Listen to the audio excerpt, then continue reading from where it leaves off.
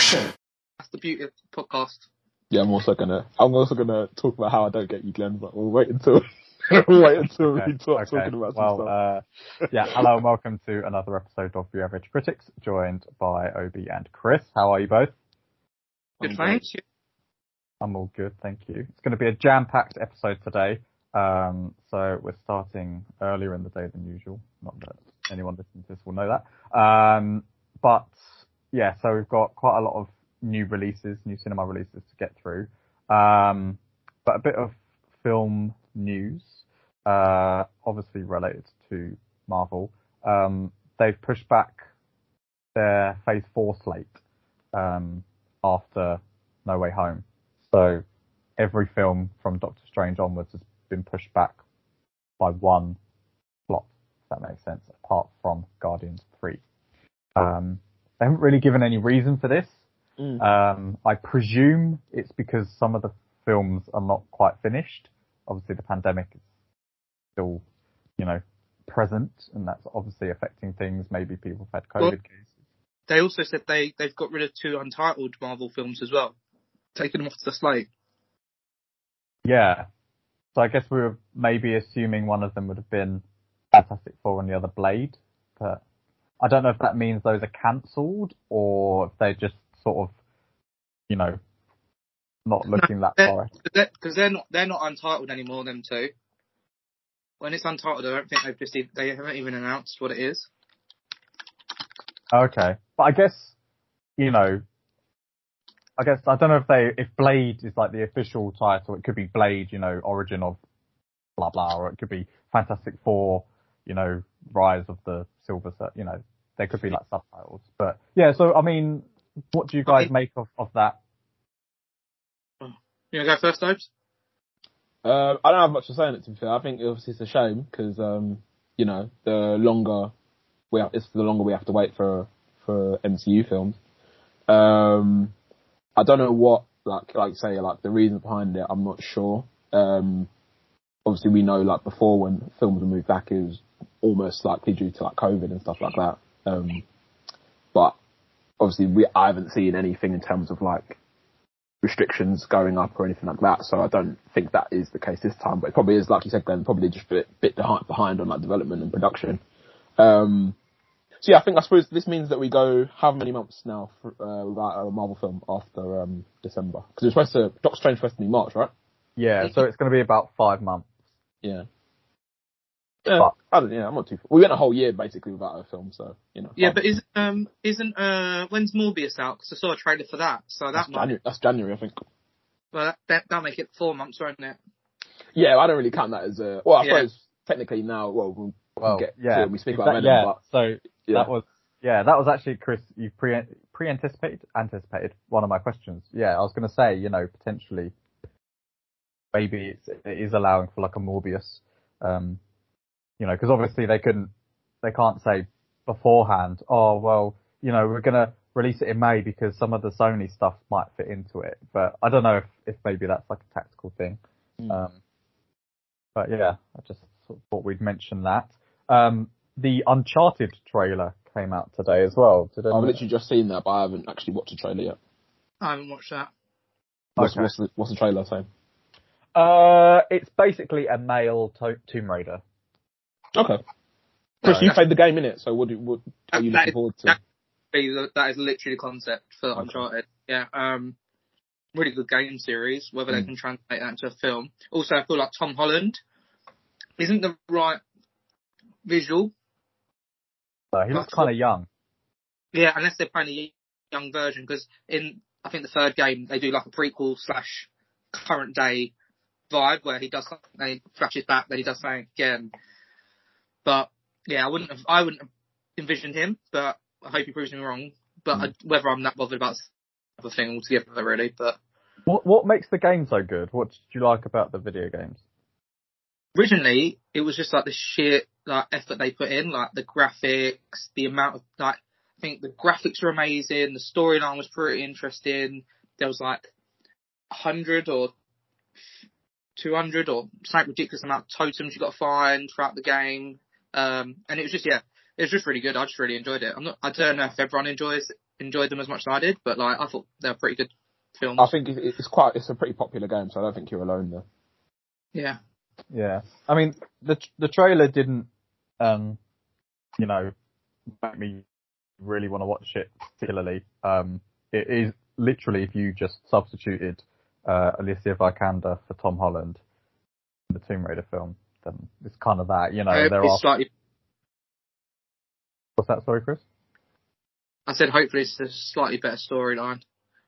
Well, I mean, from what I gather from the trailer, there's some treasure that has not been found. Tom Holland, I assume he's Nathaniel Drake or Nathan Drake, whatever his name is,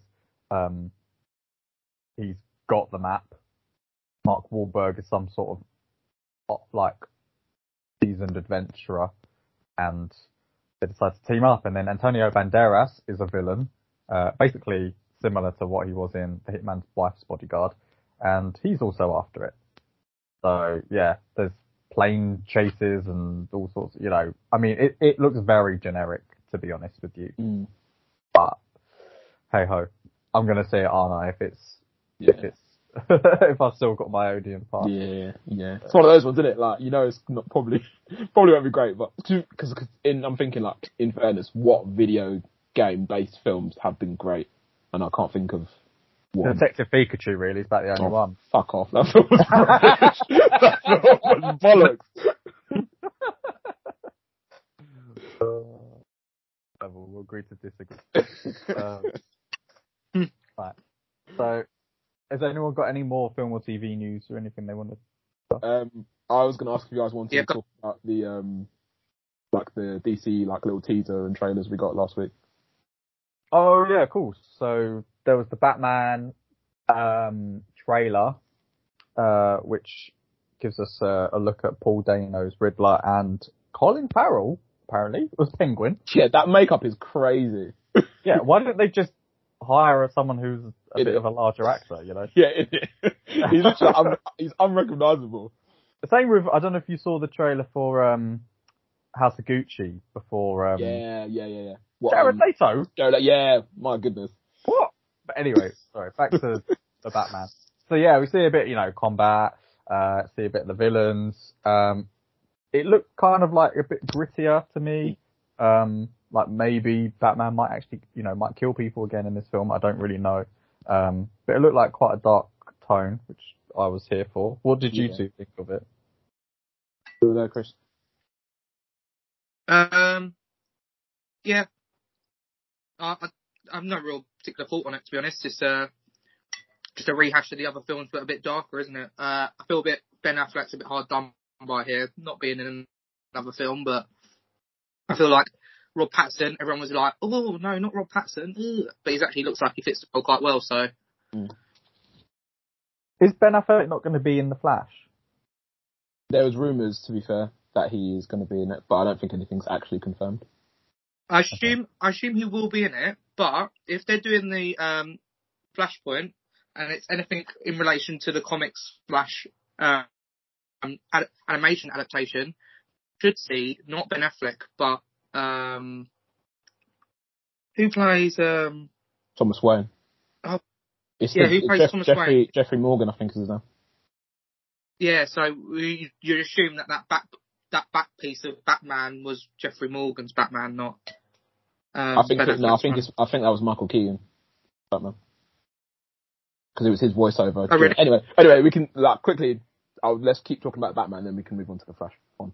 But I was just going to say that I think with Chris, and with you, Glenn, I think I agree. It just looked like a grittier version of Batman than we might have gotten in recent, like a bit of a more grounded film, I would say, than we've got compared to Batman vs Superman and Justice League as well.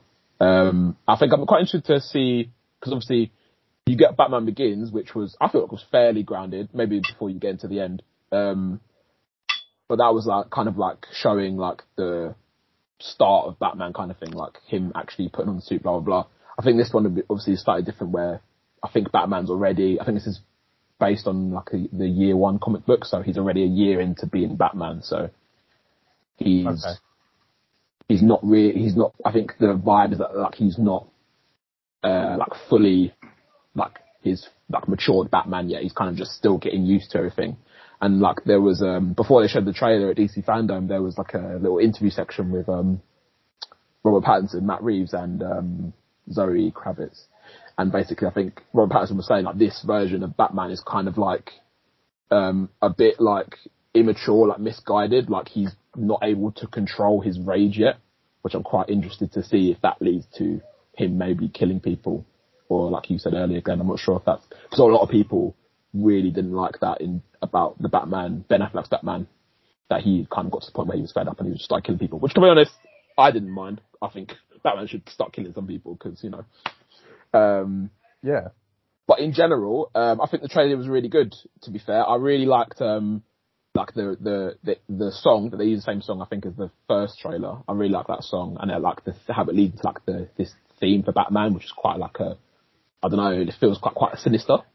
And then like, I think the thing that, pointed out to me the most was like the shot at the end of the trailer when he comes through the fire in his Batmobile, and then he's flipped over, is it Penguin? Yeah, he flipped over Penguin's car, and it's like an upside down shot of him, and he looks like a bad guy as he's like walking towards the thing with all like the fire around him, and then it just kind of like fades into the Batman title card, which I think was really good. So I'm hoping that it's got quite a dark vibe, and I think that's what it looks more like. It's going to be like, maybe he's kind of like a detective sort of vibe, or because I feel like people call Batman like the world's greatest detective and stuff like that, but I feel like we've never really seen him do that in any of the films that I've seen so far.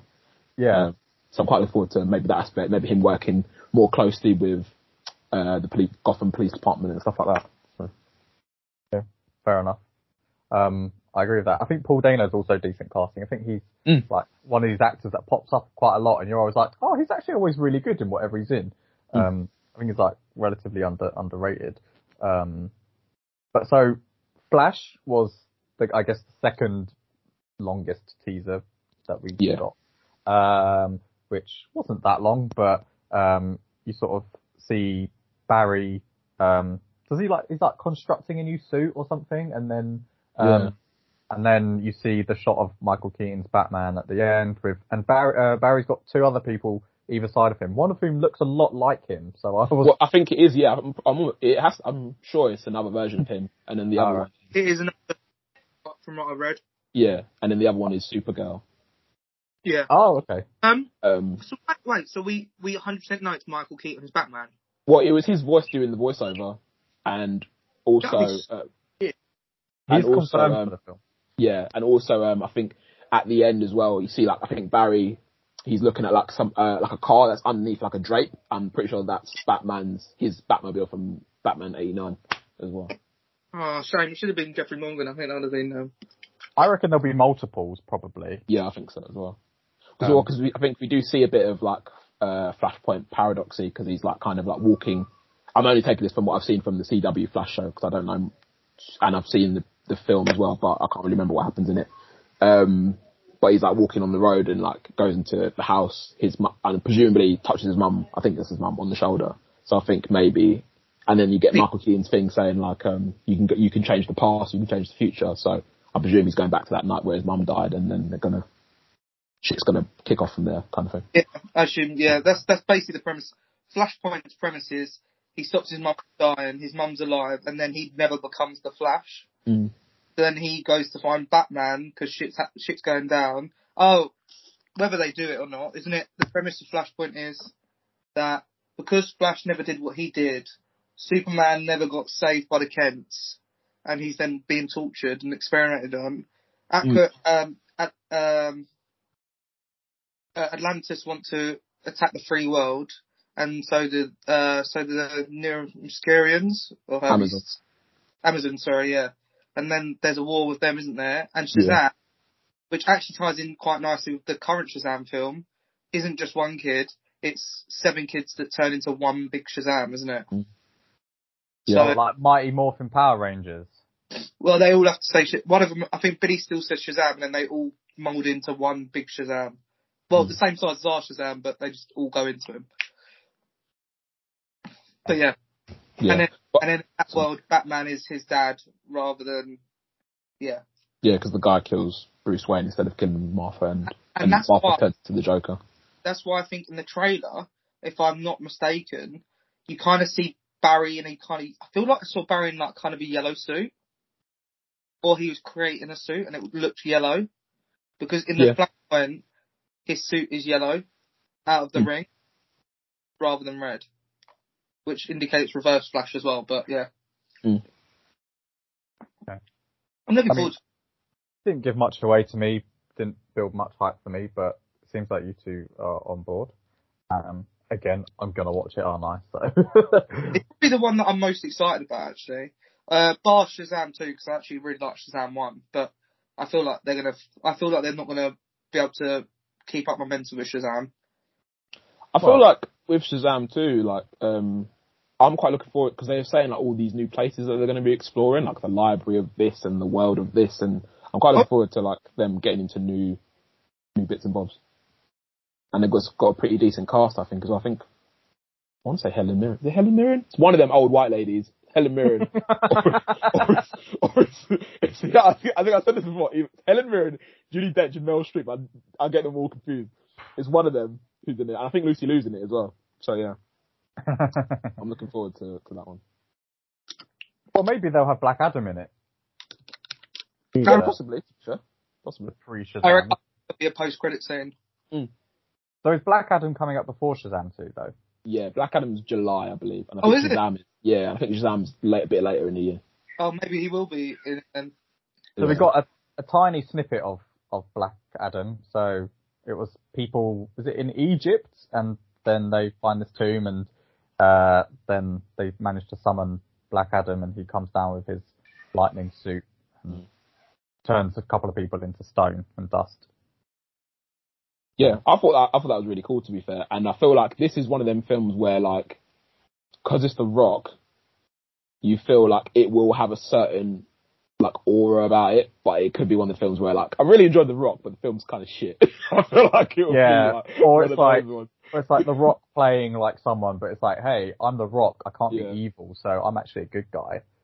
Yeah, and this thing, because the trailer is quite a sinister vibe. Obviously, he fucking turns that guy to dust and all that stuff. And like, I think Black Adam is traditionally like an anti-hero, so you would think that I would hope that it leans into that anti-hero vibe rather than him turning actually out to be like a really good guy.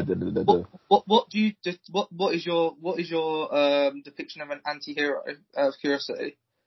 So basically somebody who doesn't mind killing people and doesn't play by anybody else's kind of like moral conduct kind of thing.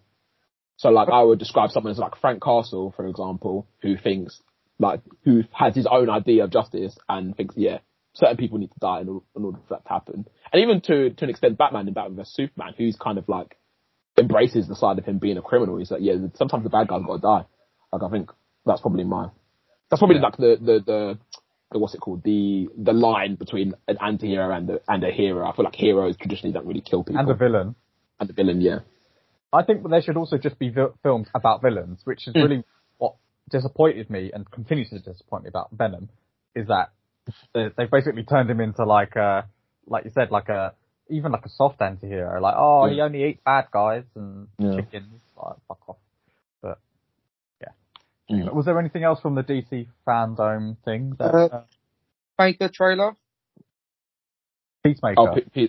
I'm gonna watch it, probably, but the vibe, I thought the trailer was pretty bad, personally. What was the vibe though? Like, because was it just much the same tone as Suicide Squad? Yeah, it was Peacemaker, obviously, but it was like, I think in the Suicide Squad, I think Peacemaker was really good because he wasn't like the sole focus of that film. He came in and gave his little comedy bits here and there amongst a lot of other people and a lot of other characters who, he was kind of like for lack of a better word, the palate cleanser to these other characters. And you've got this guy who's super serious, but like is also you're supposed to laugh at him kind of thing. So it balances the film and gives it quite a good balance. This, I think, it feels like, I'm not sure if I'm going to like Peacemaker as the main character, if I'm being honest. I think, I don't know, the vibe that, again, like the jokes as well, I didn't laugh once, like, I didn't really laugh during the Suicide Squad film either, to be fair. So, yes, this show's probably not really for me, but I'll still watch it. Chris, any thoughts? I think it looks alright, to be fair. I think they try and make it quite quirky. And it also had the 3 people from Suicide Squad who were working with Amanda Waller. It's basically their mission to save the world with him. And they can all seriously kick ass, is what we've found out from the trailer. Okay. I mean, I'm not going to see it, am I, if it's on Sky Atlantic or HBO Max? But yeah, I mean, I was surprised at how little Suicide Squad has box office. You know, I feel like it came out too early. I think they waited another month. People would have been a bit more cool with going out to cinema. I think they would have done a lot better. I think they did it just on the cusp of being too early. But it came out after Black Widow, and Black Widow did quite well. Well, I think as well, like, yeah, obviously, yeah. I think was it rated R? I'm pretty sure it being rated R probably had something to do with it. And also the fact that it come out on HBO Max at the same time, like on the same day release. I think probably. Oh, did it? Yeah, so I think that probably is quite a big factor in it as well. Okay. But still, it's a really poor box office, like super poor. What was it? 130 million. Yeah, like the budget was 180 and they made like 160. The budget was 180. Yeah. What are Warner Brothers spending their money on? That's a great question. Probably the rat in it. Probably the Rat Man. Yeah, in it. yeah, maybe. The big CGI starfish they made. Oh my god, fucking Starmie. Oh, hell, that's a Pokemon, mate. But yeah, I mean, well, they managed to spend 165 million on Dune, and most of that was in shadow. So. You're hate. Anyway, you're a hater. No, let me talk about this. Calma. Sorry, guys. What order are you going to talk about films in? Because I do need to quickly do something. So. Well, we could talk about Dune because you've not seen it. So. Alright. We'll talk about it in spoilers, but yeah. You can spoil it as much as you want, but I'll pop off for a bit and just WhatsApp me when you've done that chat or so. Right. Can I say right off the bat, yeah, Glenn? Yeah. In what universe is Dune? I'm not even saying Dune's like one of the best films, yeah, but in what universe is Dune worse than Venom 2? On Instagram, you gave Venom 6.5, you gave Dune a 5.5. There is no Earth in the multiverse where Dune is a worse film than Venom 2. Venom 2 is fucking shit. I'm just gonna try it out there before I leave. I did not think Venom was what did you give it? Maybe a 4.5? A 4.5, yeah. There's no way. It wasn't a 4.5. It wasn't good, but it wasn't a 4.5. That film's fucking shit, sorry. We'll get into that. I'll talk about that with you later. Anyway. But yeah, I mean, I think the difficulty is, you know, you're comparing apples and pears, right? So, apples and oranges, whatever. Like, in a lot of the craft, Dune is infinitely better. Like, it's a very well directed film, and I hope that came through on my mini review. But I just felt that it was kind of lacking in most of the other parts, particularly most crucially, the script and the action. But yeah, I mean, you've seen it most recently, so why don't you give us a rundown of the film and what your thoughts are? So yeah, rundown of the film. It's set in a distant future, like the year 10,000 or something like that. There is like a empire, basically, like a galactic empire, with different planets. The one that we focused on is, I think it's I want to say Atreides. Yeah. Yeah. And that, house or planet, whichever it is run by, Oscar Isaac. He's the Duke, of that house, and his son, played by Timothy Chalamet, who's Paul, and his wife, Rebecca Ferguson. I cannot remember her name for the life of me, so apologies. Oh, Jessica. Jessica. Okay, yeah, Jessica. And they are asked to. Oh, and there's this thing called Spice, which for I think lack of a better word is like a psychotic kind of thing. Like it makes you see visions and stuff, and I think heightens your senses and whatnot. And that's like a fairly big part of the film, which actually is one of my criticisms. But anyway, the Emperor space travel as well. Yeah, these are space travel. Yeah, so like they make a big point of it. Like spice is crucial, basically, to like it's like the biggest commodity in the galaxy, basically. So yeah, the House Atreides is asked by the Emperor to go to, I can't remember, what's the planet called? It begins with an A, but I can't remember. Ariax or something like that. So Arrakis. Arrakis, thank you. They're asked to go to Arrakis to, I think, take over rule from, and like to harvest spice and stuff. They're asked to take over rule from another group of people whose names I also cannot remember. House Harkonnen. Thank you, Harkonnen. That's Dave Bautista and them, man. And yeah, basically so Timothée Chalamet and them lot. Timothée Chalamet this is one of the reasons why I actually quite like this film, is he's basically like the chosen one. The person who's supposed to bring together like all the houses and all the planets and whatnot. And they do go over that quite a lot in the film. Probably a bit too much, but so yeah, they go over to the other planet, what was it called again? I'm sorry. Arrakis. Arrakis, thank you. To Arrakis. And they're ruling over that place.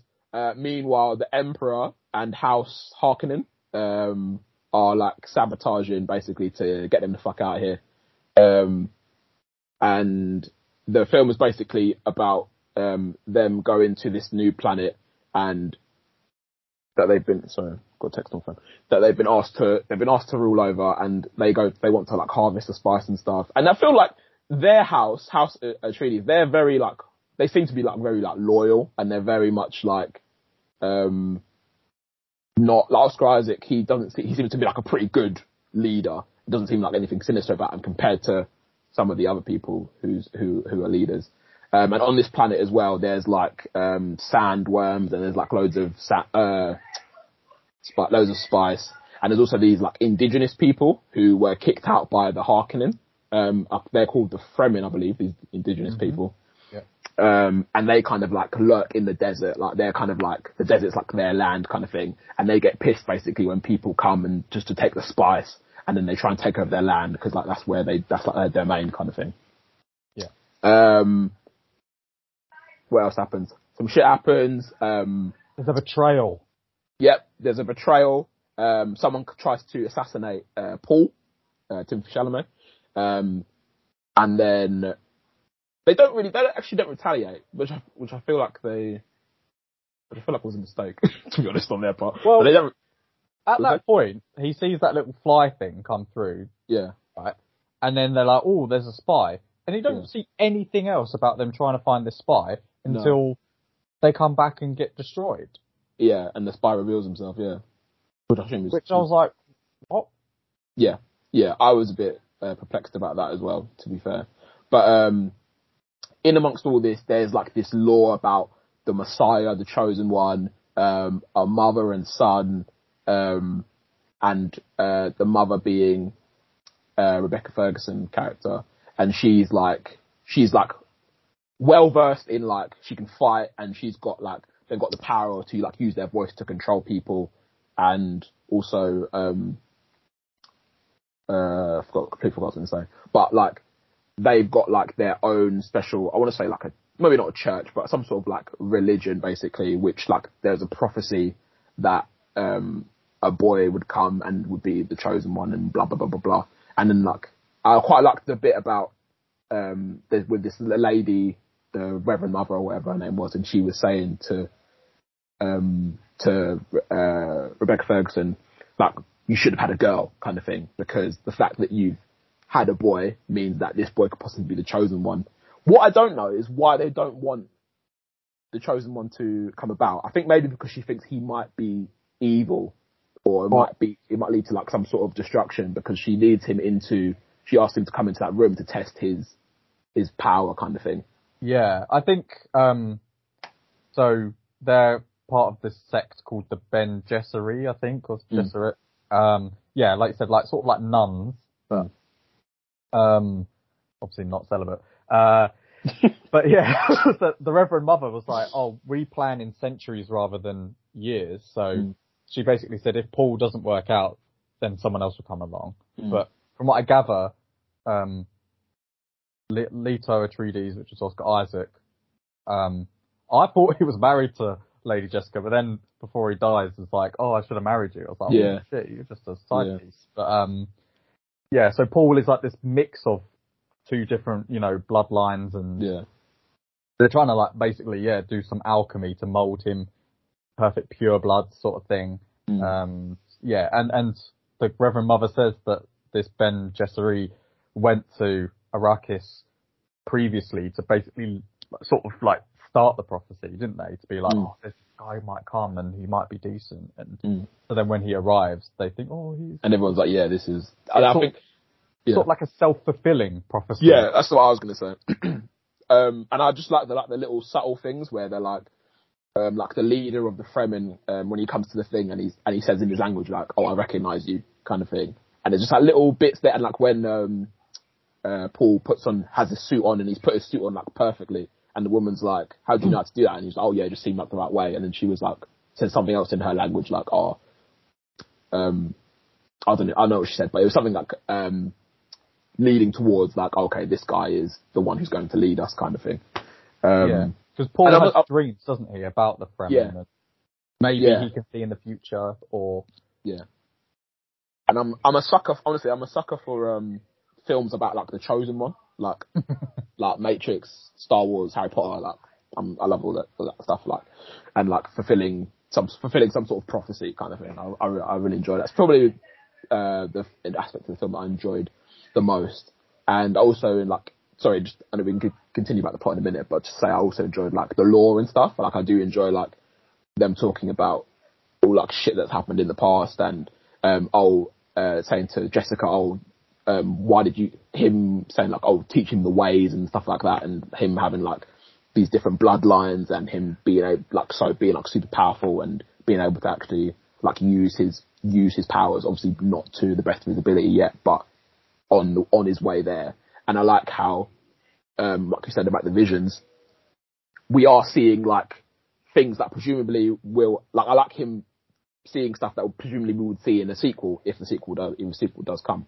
And then that kind of like all the people that he's seeing and all the visions that he's seeing, he's piecing together, begins to make more and more sense to him, to Paul, as the film goes along. And obviously you get towards the end when Zendaya hands him the sword. I can't remember what they call the sword either.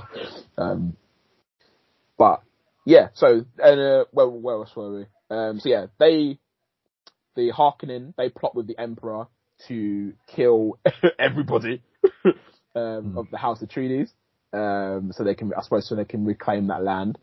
So then they come, invade the whole place, kill off everybody. They paralyze Oscar Isaac's character. We find out that the doctor of the family is the one who betrayed, who's the traitor to the House Atreides because they captured his wife. He ends up dying as well, which I thought was kind of peak. And he gives Oscar Isaac like a little tool in his tooth that basically released like a toxin which killed everybody in the room apparently but the Emperor. Because he'd put his shield on, hadn't he? And he was not that why? Oh, okay. He's not the Emperor, he's the Baron. Oh. We don't see the Emperor. Do you know what? I was thinking in my mind, all this time I thought that guy was the Emperor. Okay. He's the Baron Harkonnen. So he's the head of House Harkonnen. Okay. Because I was going to say, the Emperor is the one that removed Harkonnen from Arrakis and put Atreides there. So to then plot Harkonnen wouldn't make any sense. Yeah, do you know what? Sorry. Yeah, now that you're saying this, that makes so much more sense. But I think Harkonnen have got a bit of a valid gripe, you know? They've been making 80 billion a year. Yeah. For like, this spice. Yeah. And on a whim, this Emperor, who we don't know who he is, has just decided, I don't fancy it anymore. Put Atreides in there. Like, But then they said the Emperor did that as a sabotage. Because, like, the Emperor put them there so that House Atreides would like kill all of them. I think like I'm assuming that maybe the Emperor has some sort of beef against Paul being the Messiah, and maybe that was the plot to kind of get him gone, kind of thing. But I don't know, so I'm curious. But yeah, so Stellan Skarsgård is Baron Harkonnen. But yeah, so he just put his shield up, and then the Duke Atreides bit into the poison, and so he wasn't fully. Okay, that makes sense now. Yeah. Okay, I didn't catch him putting the shield on, to be fair. I thought that shield thing's kind of cool. That was really cool. Yeah, I thought even like in the beginning when Paul was practicing fighting with the old man. Is the old man Josh Brolin? Sorry. Yeah. Okay, I was thinking this guy sounds like Thanos. Like I wasn't sure if it was Josh Brolin. So with the whole betrayal thing, right? With the Dr. Yu, I think his name was. I feel like that felt quite contrived to me. He then goes, "Oh, my wife's been taken." If you'd seen that, you'd seen him with his wife, and I don't know if he's got a kid, and they were taken by the Baron. Then you can have some sort of empathy, right? You could be like, "Oh, I can see why he's done it," or but he still tries to help the Duke at the end. But it was just sort of like someone is spying.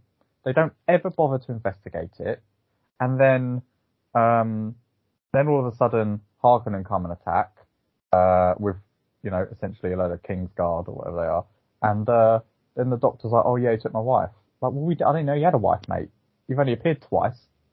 Yeah, so, I do see what you mean. I personally didn't mind it because it took me more by surprise that it was him, and I appreciated that. I feel like if you see his wife and suddenly you see her get captured, then I think it takes away the intrigue of who the traitor was. But also, like you say, the fact that they didn't investigate who they think the traitor might be, kind of like took away from the reveal, I guess. Yeah, and so obviously after Harkonnen attack, most people get destroyed. Did Josh Brolin die, by the way? I was going to say, we don't ever get any conclusive, conclusion to his character. I like that. Yeah, I mean, if he was the traitor, or Duncan Idaho, which is one of the worst names for a character I've ever heard.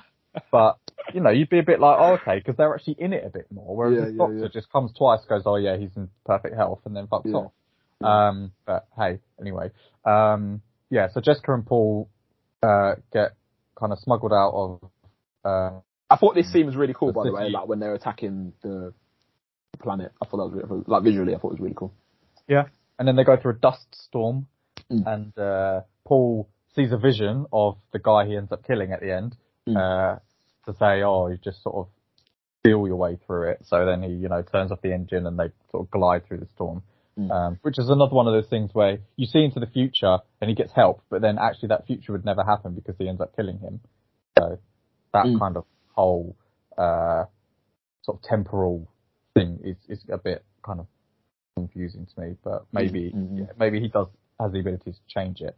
Then they meet the Fremen, which is headed up by Javier Bardem's character, and then he meets Chani, who he's been having visions of, Zendaya, and he sort of proves himself, doesn't he, to the Fremen by having a fight. My biggest gripe of this is that fight ended way too quickly. Yeah, and also I didn't really quite understand why they started fighting. Sorry, go on. It seems like Javier Bardem's character, Stilgar, according to this, was like vouching for them, and then the other guy, Jamis, was like, nah, I don't think so. And then he was like, oh, I need a champion, and then Paul was like, yeah, I'll fight you. And then that was it. And then, I don't know, it just seemed, again, it seemed a bit kind of contrived. Like, it didn't, for me, there wasn't enough cause effect. It was sort of like, oh, we just need this to happen. And so it's happened. Does that make sense? Yeah, I know what you mean. I feel like they kind of needed it to show Paul's skill, I suppose. And show that he actually is, like, what annoyed me was the fact that, Zendaya was like, oh yeah, he's a good fighter, so he won't make you suffer. And then Paul completely holds his own and then kills him. I was like, oh, we didn't even see, like, I don't know if that was if that was just poor, like, a poor fight, or if it's just to tell us like, oh, actually now Paul's like legit. But he has a vision beforehand though, doesn't he, of being beaten up by him. Yeah. So he knows what moves are going to happen is what I took from it. Okay.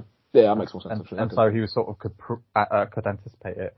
But yeah, so I mean, yeah, and then obviously it ends, part 1, we should make clear, this is part 1, although part 2 has not been greenlit yet, ends with Paul and Chani and the Fremen walking off to, I don't even know what they're doing, but it's like to be continued. Yeah.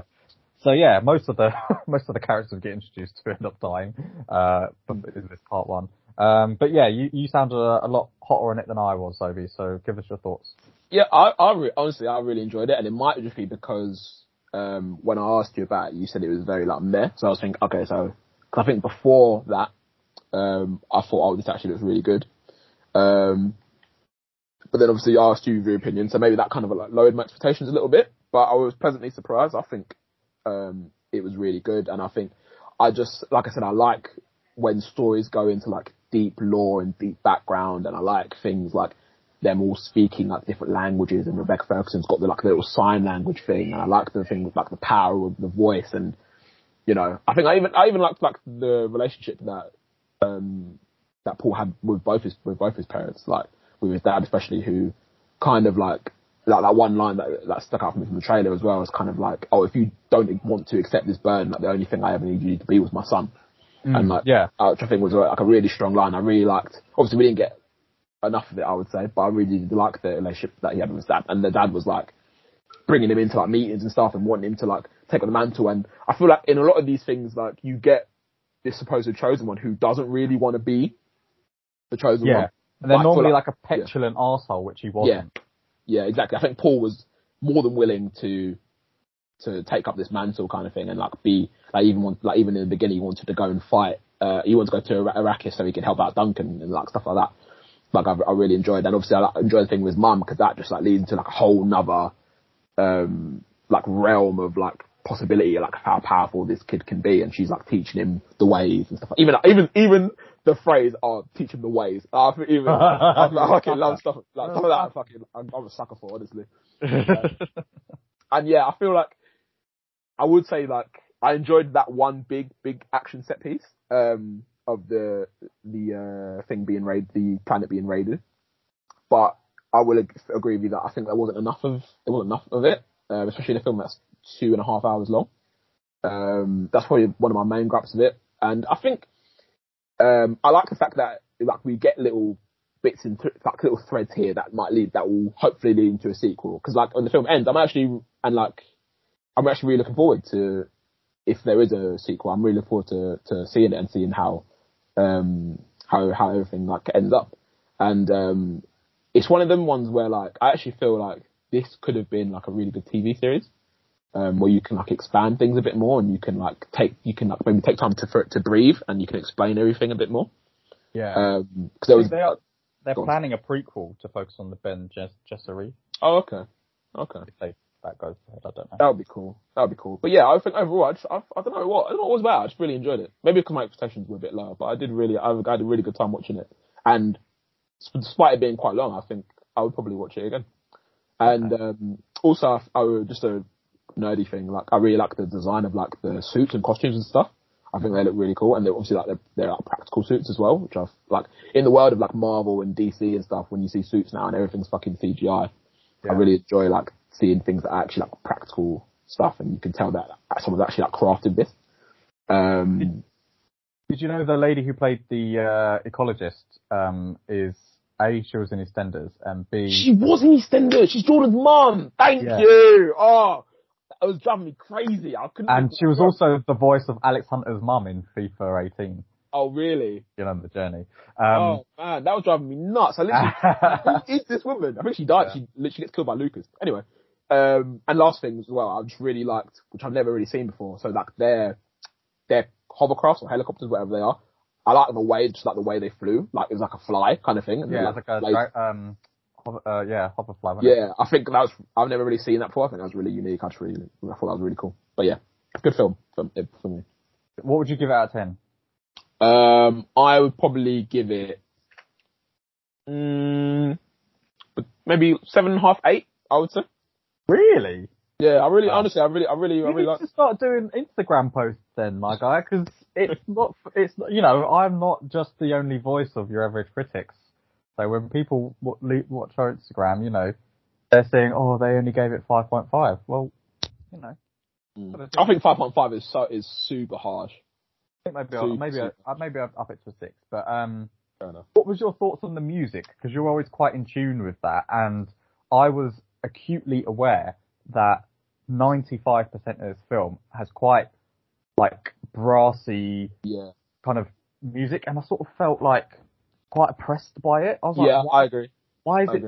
It just felt too much. I thought it was too loud. It's too loud, but too much. Like, I feel like music should accentuate the scene, not just run through the whole runtime. Yeah, I agree. There was very few moments where, and I think you appreciate it, I suppose, maybe a bit more when there was just moments of like silence. And it was just this whole like, like a ship honking. It's I don't know. I felt like it was just too much. I agree. To be fair, it's not. It's Hans Zimmer, right? Yeah. Yeah, it's not his best work. So, I want to caveat that I think this film looks incredible. Like, Denis Villeneuve knows how to shoot a film. All his films that I've seen have been visually kind of stunning. And this is no different. Like, you could literally take a snapshot of any of the frames and you'd be like, wow, this is, really well composed. And he doesn't fill the frame with loads of stuff. Like, it's quite sparse and makes you, gives that sense of emptiness, which I like. And I like his use of shadow and muted tones and things like that. And even Blade Runner 2049 was a very aesthetically pleasing film. For me, though, and maybe it's just, my lack of understanding, but I just felt like they tried to cover off so much in this film. It's very dense. It's very dense. Like they were throwing house names at you, planet names, casts of people. Yeah. And I was just like, well, hang on, I'm trying to orient myself here. Like straight away, they're like, oh yeah, this is how the Atreides, Harkonnen being switched on Arrakis. And I'm like, I don't know what any of those mean. Like, what is an Atreides? What is an Arrakis? Who's a Fremen? Who's related to who? What's the kind of, family tree here? Who's subservient to who? And it just, I was just so overwhelmed. And straight away it was like they're having visions and he's having dreams and what's happening when. So for me, I was just sort of like, that made me really think. I was like, right, I spent a lot of time thinking like, right, okay, so they're from that house and they're beefing with them because what? And then like Dave Bautista shows up a couple of times, but he's clearly for the next film. So I just feel like they bit off a lot more they could chew. And considering it's 2.5 hours long, we've already spoken about a few things where we were like, oh, that could have been expanded on. We need more detail here. We could have had more action. We need to know, maybe Josh Brolin's character will turn up in the next film and it'll be like, hey, you didn't actually see him die, did you? Which, fine. But for the 2.5 hour runtime, I felt a lot of it was quite ponderous. It was like, he would have quite, just that little bit too long a take. And what do you mean by ponderous? Sorry. So like, it just felt like things would just slow down. It would be like thinking, or like, Paul would just be standing there looking, being like, or Jessica would just be sort of like, having a mad moment. And I was like, you just need to quicken it up a bit, mate. Change the pace a little bit, maybe. Just break it up. I don't know. I felt like a lot of the runtime, not a lot happened particularly.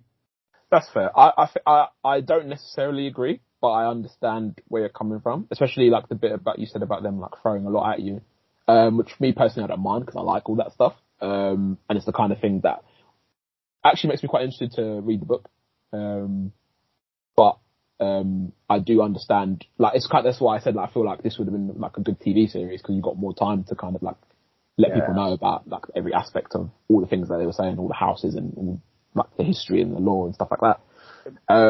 It might just be because I like going into that detail. When Duncan dies and he does that, he puts the sword kind of vertical like as well. And then horizontal. It's like, what's the symbolism of that? You know, you don't go into that. I have no idea. Like, that happens once, just as he's dying. And, yeah, so I think they just bit off more than they could chew.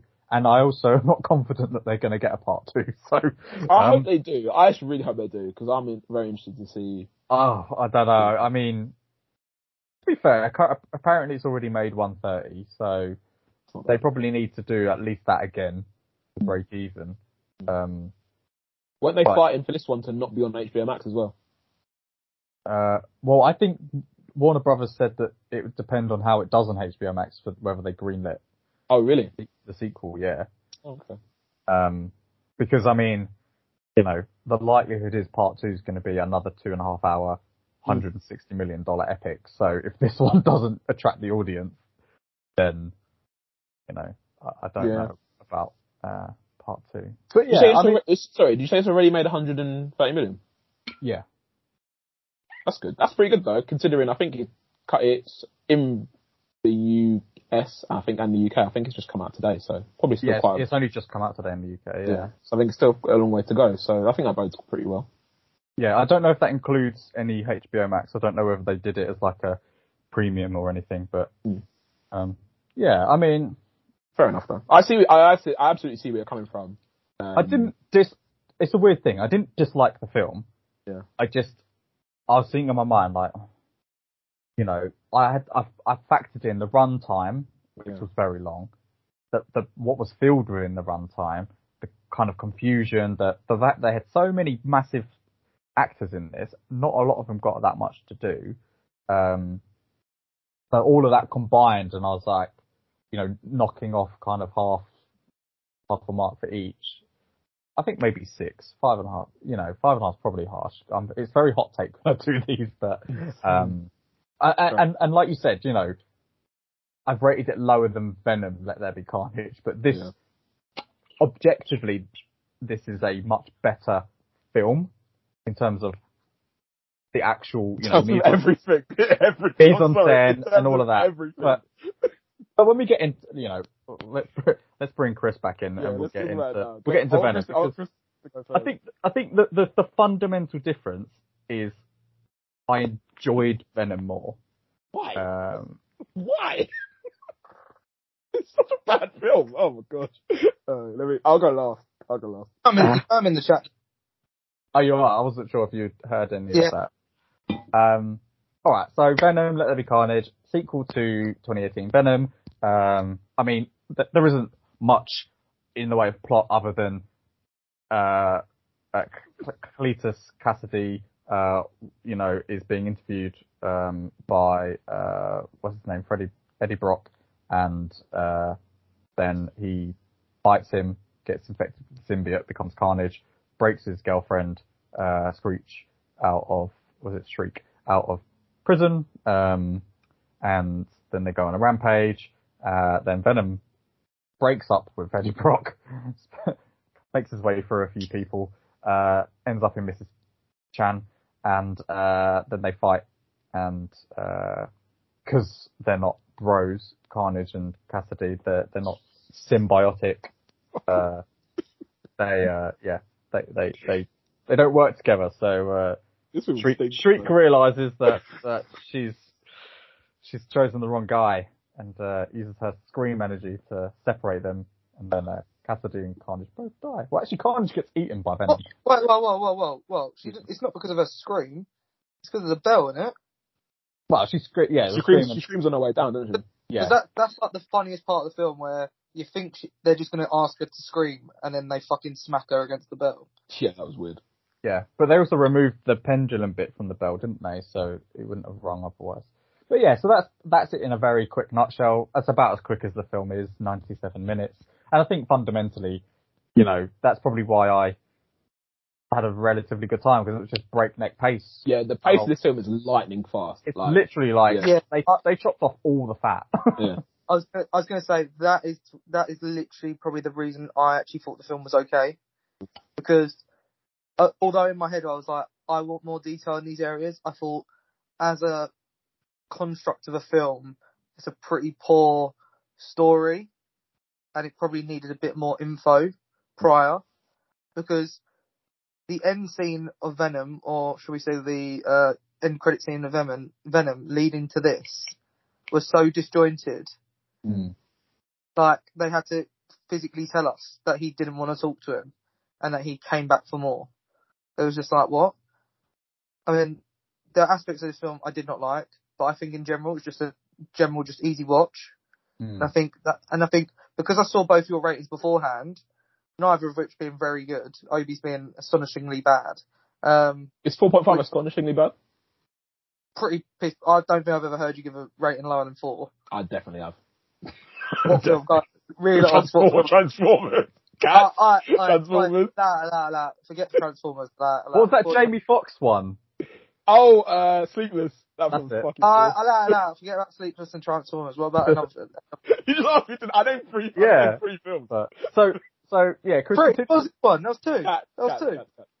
Oh, I've never seen that. No comment. But I actually didn't like. I didn't think it was that bad. I didn't think it was good, but I didn't think it was bad. So would you basically go in the middle? You'd be like a 5.5 or a 6. Do you think it's better than the first one? Probably. Sorry. Do you think it's better than the first one? Do you think it's better than the first one? Is this better than the first one? Good question. No. I feel like even though this one was meant to be more sinister, I feel like the first one was way more sinister. I don't think this one was very sinister at all, really. That's what I mean. This one should have been sinister because they had it spot on in terms of like story. So like, Carnage is a serial killer. That's what makes Carnage so like strong and bad. Like, I'm pretty sure in the comics, like, it's an offspring of Venom, and then because it's attached itself to an absolute mental guy who likes to kill people, like, its powers increase tenfold, that kind of vibe. But here it's just like, he's a bit of a loony, he bites him, gets the blood, fine, I'm chill with that. I mean, let's be real, thinking, whatever his character's name is, was a fucking dumbass, but whatever. I just didn't like the fact that Tom Hardy's character. Oh, okay. Sorry. Yeah, he's just fucking. I just don't. Do you know what? For me, I just don't think I like Tom Hardy as Venom, and I don't know why. I just feel like he's just too much of a. What's the word? He's too much of a wet blanket. Huh? Yeah, too much of a wet blanket and a bum. Like, yeah. I feel like when I envision Venom. Yes, okay, I think he's a bit more like suave. Yeah, he had a bit, I think the Venom we see in Spider-Man 3. Oh, God. I feel like that characterization of Venom is a better incarnation than this characterization of Venom. Not saying, would I rather put our Venom in that situation? Probably, but like, in terms of like how the story's unfolded, I feel like that's a better story arc. What we've had. Do I like that his ex-wife is in it? I mean, that whole scene was fucking dumb. That was so dumb. Like, why would she fucking take him for a fucking dinner to tell him she's getting married? Just tell him over the phone. That's so stupid. Like, and I think I understood that. Sorry, just quick to interrupt. I understood that scene because I get you might want to break that sort of news in person, just so like they don't. Just to kind of be a bit softer about it. But her reaction to him being upset was really weird. Yeah, it's the weirdest. Why can't you just be happy for me? Yeah. Oh, actually, straight off the bat, I'll tell you what pissed me off about the film straight off the bat. Fucking Woody Harrelson voice acting for that fucking geezer. I was like, what? Was it? I didn't even know. What, Carnage?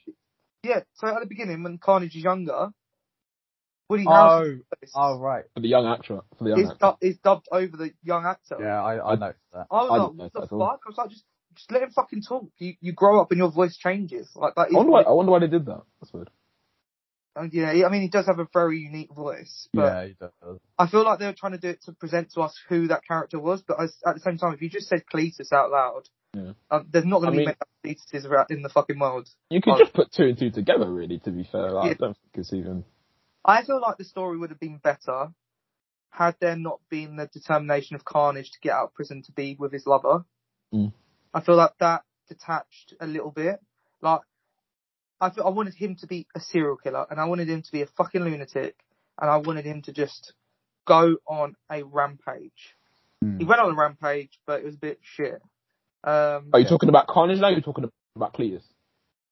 Carnage. Cletus was pretty shit as well, to be fair. Like, I saw no menace in him. Well, you know? the thing about Cletus, I was thinking like, so it bothered me that he invited Eddie to like interview him, and then said a load of bollocks, and then Eddie or / Venom used their time to figure out where the other bodies were buried, and then he got pissed off that he was about to. I was like, why did you invite the investigator, investigative journalist, to come to fucking visit you, and then you're pissed off when he figures out where the rest of your bodies are buried? Yeah, because he says to Eddie, doesn't he? He says, if you print this thing in the paper, I will tell you everything you want to know, right? Which presumably would be where the bodies are. He's like, I'll give you full access. And then he finds the bodies, and then he's like, you've caused me to die. Like, what did you think was going to happen? You're talking about. Yeah, but did Eddie print his message?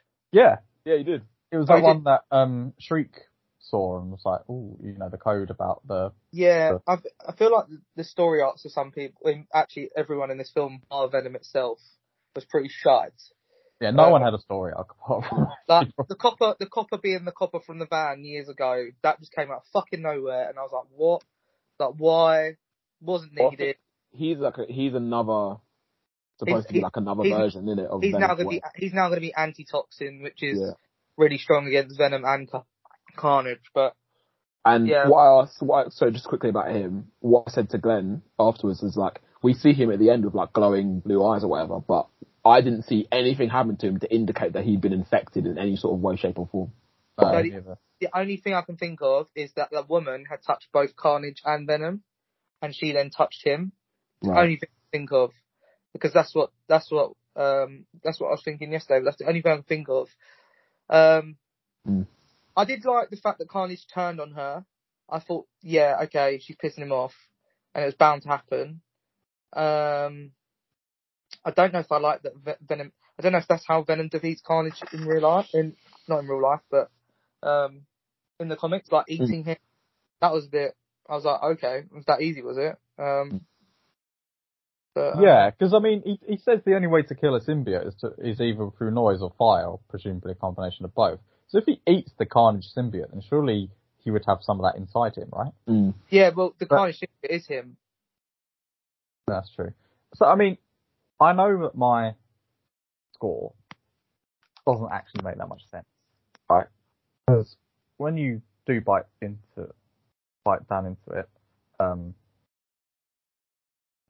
it's not a great film. There's a lot. If you unpick the surface, there's a lot of like inconsistencies or plot points that don't really make much sense. Like none of the characters really have that much of an arc. Like Shriek is kind of waste, basically just there for the end. Carnage, we don't really see much of like what he can do, what he's capable of. There's barely any kind of development of Cletus and Carnage together, like you do with Eddie Brock and Venom, which is, I think, a shame because Carnage is quite a big character in this, in the Spider-Man universe. So the fact that he's assumedly gone, at least for the time being, is a shame. And Cletus obviously is behind the screen a lot of time.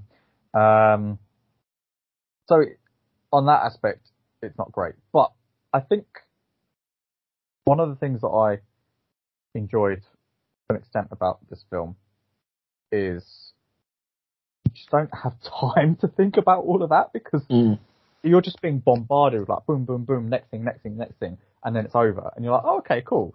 Like, it felt like a bit, like a roller coaster ride. You're like, okay, cool, this has happened very quickly. And, what you can remember at that moment, it's like, oh yeah, that was alright, actually. There wasn't any time to be bored.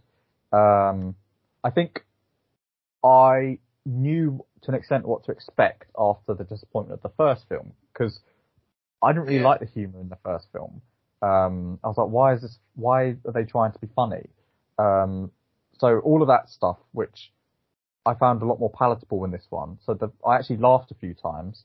I expected Venom to have like this kind of weird kind of bromance relationship kind of vibe. Odd couple. Tom Hardy was less sweaty in this.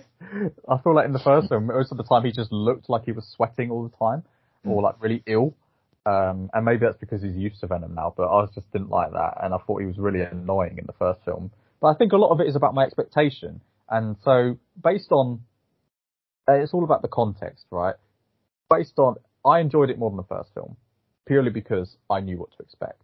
So the humour, I wasn't like, why are they trying to make this funny? He should be a villain. I was like, oh yeah, this is what it is. And so, in that respect, I thought, it's fine. It's absolutely fine. You know, like I said, the script's terrible. A lot of it doesn't work when you dive deeply into it. But I was entertained for 97 minutes. So, in that regard, it has that over something like Dune, which is, you know, objectively a better put together film. But, you know, it's just one of those weird, you know, nuances of, you know, if you're kind of entertained for 97 minutes rather than being bored slightly for 2.5 hours, you're going to, you know, despite the merits of Dune, Venom, at that moment in time, I had a bit of a better time. And there was no Venom from Eminem at the end, which was shocking at the first one as well. But was in the middle by another lady. Little Sims. Yeah, I was like, why is Little Sims in this? Yeah, it was random. Yeah, she wasn't that great. I think I agree with you, Glenn. I think because it was so fast paced, and my expectation was low due to your 2 ratings and the previous Venom. I thought, although bits I was like, what? I thought it was it was okay. It was a decent film. I can't compare it to Dune. Haven't watched it. But yeah. But I guess, Obi, if you want to give your opinion before we talk about the post-credit scene. Oh yeah. This was crap. I'm sorry, guys. I don't know what you guys are talking about. This was fucking rubbish.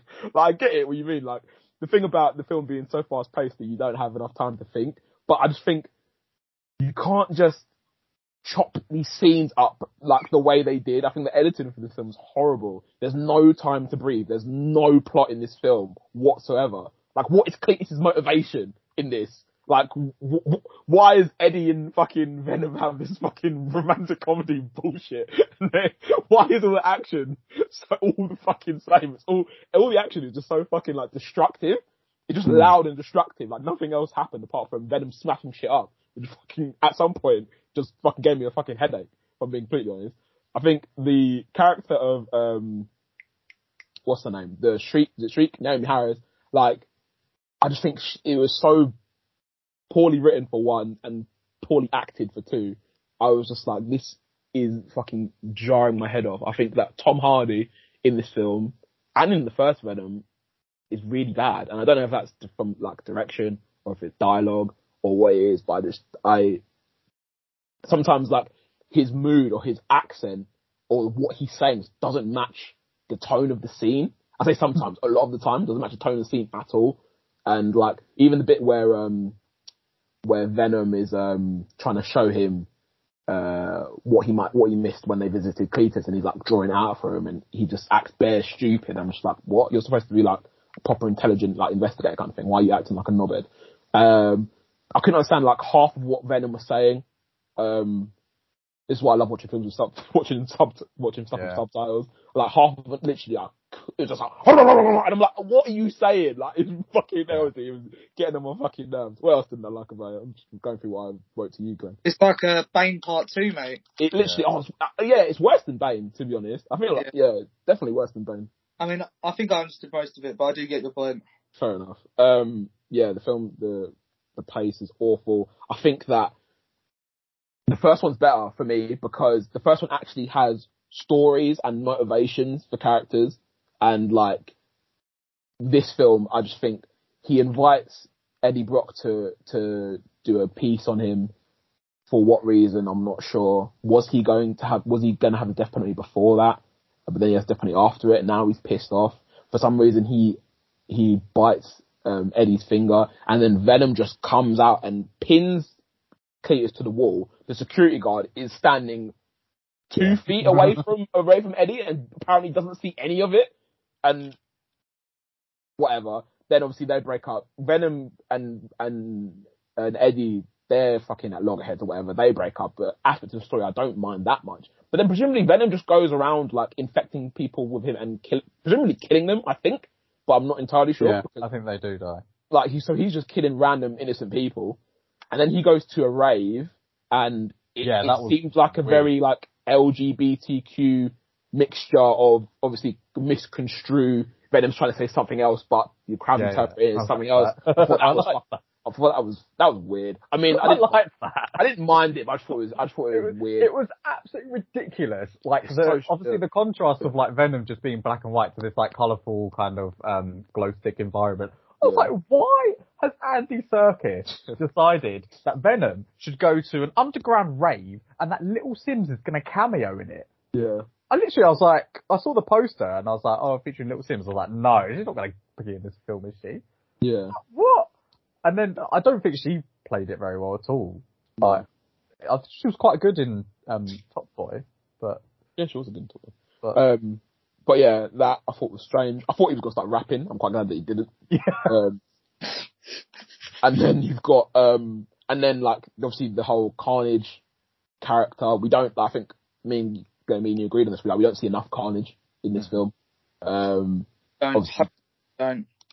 Too little. Yeah. You get obviously the prison breakout scene, and then you get the scene at the end, I guess, and that's pretty much it. I didn't really love actually, no, I'll say I didn't like the way they were fighting, but I suppose what else can you do for those two characters? I guess that's whatever.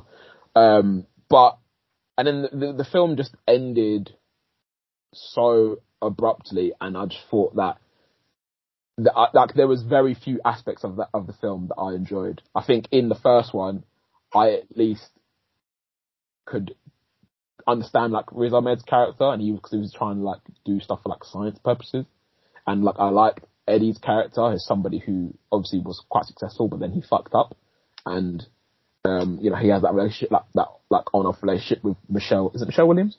In this one, it seems like very like, and his relationship with her seems very like, I don't know, like he just seems like a sad sack, and like he's obviously upset that she's gone off with somebody else, but then she's like angry at him for that, but then she still comes back and decides to turn into Venom. She's the only person as well and then Mrs. Chan actually, who get the Venom thing in them, but it goes to their body shape. So, like Michelle Williams, she becomes like a female Venom, whereas everybody else, when he took over a couple of women, he was still like big Venom, like he was on Tom Hardy, which I thought was, I don't know why they made that choice. It's strange to me. And yeah, the best thing about this film is the post-credit scene, and even the post-credit scene got spoiled for me, so I didn't even get to enjoy that. Same. So yeah, I think this film's really bad, personally. Fair enough. I mean, to be honest, this film's unique in that I don't really disagree with anything you said.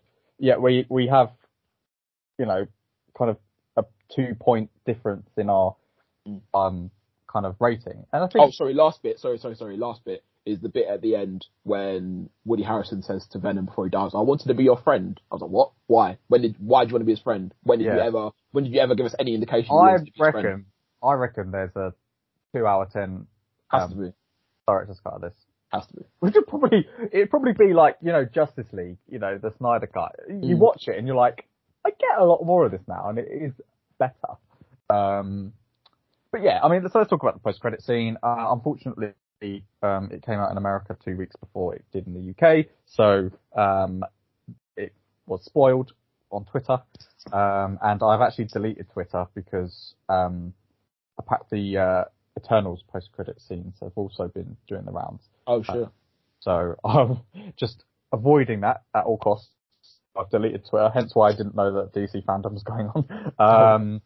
You're a strong man. I don't think I can delete my Twitter. I'm on it. I do keep being like, oh, maybe I'll just re-download it for a bit. Particularly when Man United were losing, I was like, I want to see what Touchline are saying about this. But I resisted the urge. So the post-credit scene. So after defeating Carnage, Venom and Eddie Brock decide that they want to be the protectors of something. I don't know, Masters of the Universe or something. Then they go to like. No, isn't it the Venom saying that he can sense all the other universes? That's afterwards. So They go on the beach, don't they? I think you say lethal protectors, by the way. I want to be lethal bizzle or whatever it is, and you're like, okay, well, fine. You should be a villain. But then they go to like. That makes sense though. They're sitting on like, Koh Samui or something, nice beach, and then out of absolutely nowhere, Venom's like, well, you know that I can, I've got a hive knowledge of 80 billion light years worth of the symbiotes, and you're like, whoa, what? I want to come back to that, and then all of a sudden, then he says, I can show you other things, and then the multiverse kind of kicks in, and then they end up in the MCU world, which initially I thought Venom I thought he was going to show him. That's what I thought. This is the Peter Parker I know. This is, there's another Venom that knows Tobey Maguire. So that kind of didn't work for me that well. Why did they? Sorry, I'm really sorry to interrupt you, but why did they tell us the thing about the billions of universes or whatever through the symbiotes, and then they do the multiverse thing, and then Eddie Brock says, "Was that you?" And he goes, "No." So then why did you tell us about it then? So when he's talking about the hive knowledge, that's the only bit I caught. Someone else told me about how he said about the other universes. So I feel like the hive knowledge is something he always had but didn't divulge it. Talking about the universes doesn't really make sense to me. I don't think any of it really, because like why mention the thing about the hive universes and then not build on anything about that? It's literally like a throwaway line. I don't understand. I think the cynic in me is thinking they're just using that as a plot device so that when he turns up in No Way Home and he recognises all the Spider-Men, it's just because he's got the hive mind.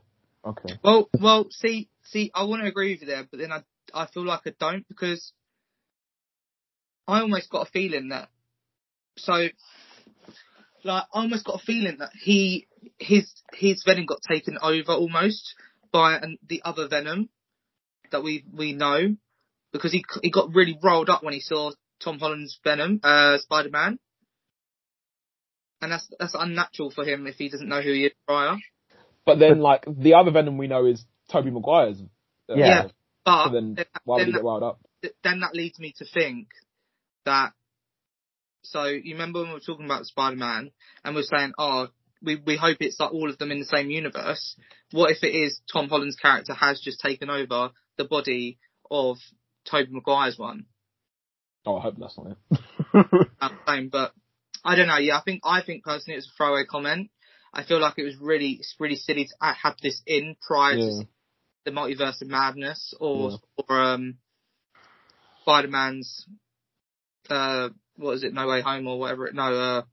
Yeah, No Way Home. Yeah, like I feel like it's really silly to have this cut scene. I don't mind it, but obviously the universe has been skewed because he ended up in a different room. I'm assuming go on. Instead of stealing someone's room. Yeah, I think he is in it. I imagine he's in the same place, just in a different universe. So I feel like it needs more context. It like really lacked context, and I think because of its placement prior to Spider-Man, it doesn't make sense. I was just gonna say, like, I agree with that. Actually, I don't know, because obviously he sees Spider-Man on the TV screen. To be fair, we don't know that certain, but presumably that's the same scene from the end of Far From Home. So, like, at what point now did that multiverse change take place? If that makes sense. So from and it's, to be fair, in fairness, No Way Home could be like right after Far From Home. But that does bring into question, when does the multiverse happen? Because from the trailer, it looks like the multiverse gets broken because Doctor Strange fucks around with it. Yeah. But that would have happened after everyone knows that Tom Holland is Spider-Man. So therefore, unless he got brought back in time a bit, so when Venom goes into that universe and gets brought back in time, it's a bit confusing. Because then also, like, even in WandaVision, we were sort of like, has she just split the multiverse? And Loki. Yeah, I Kang. definitely think this cutscene is like really stupid. Can I say as well, like, sorry Chris, just to quickly interrupt you, somebody said on the internet, I thought this would be really funny. Imagine if, like, Sony didn't tell, like, Disney about this and they just did it. And they just decided, fuck it, we're in the MCU now. Yeah. That's what it felt like. I'm the captain now. Yeah, honestly, I hope that they just did it without telling anybody. Kevin Feige's like, fuck's sake. I think that'd be so joke. Sorry, Chris, go on. It just doesn't make sense because that scene we see of Spider-Man isn't quite the same scene we see in at the end of Far From Home. I think it is the exact same scene. I don't think it's new footage. What, you see a photo of Spider-Man with his mask off just standing there? Yeah. It looked like a scene from where he's now known for being Spider-Man to me. Okay. And again, like you said, it doesn't make sense because the multiverse thing happens after. Because of all this chaos happening, he then goes to Strange. Strange changes the timeline, we assume, fucks it up and mashes their shit together. So unless this is when he's mashing shit together, and this should be side on to when we start watching Spider-Man. Yeah, maybe. But I feel like it adds more complication than it adds entertainment, really. Did you guys notice the Amazing Spider-Man 2 nod when Anne is being dangled down by the church and... I'm not sure that's a nod to Amazing Spider-Man 2. Yeah, it mirrors how Gwen Stacy dies, doesn't it? Because she ends up falling and Spider-Man can't save her, but Venom can save Anne. Same with Spider-Man, the first one, where he stops the lift from falling and he grabs that girl. But I mean, in terms of like both Anne and Gwen Stacy both being blonde, they're both dangling. You've got Spider-Man and Venom trying to save them. Spider-Man couldn't, but Venom does. I don't know. That's what it brought in my mind. Any more thoughts on Venom? Well, it just makes me think Venom's going to be part of like some Sinister Six against Spider-Man now. I don't think this version of Venom's not feel like kind of evil. Venom's reaction in that last scene doesn't make sense. It's just really bugging me. Like, he comes out of the body when he sees Tom Holland, goes back into the body, doesn't know what's fucking happened, says it wasn't him. So, doesn't really go, the mention about the hive information is fucking shit as well. Actually, no context is given there.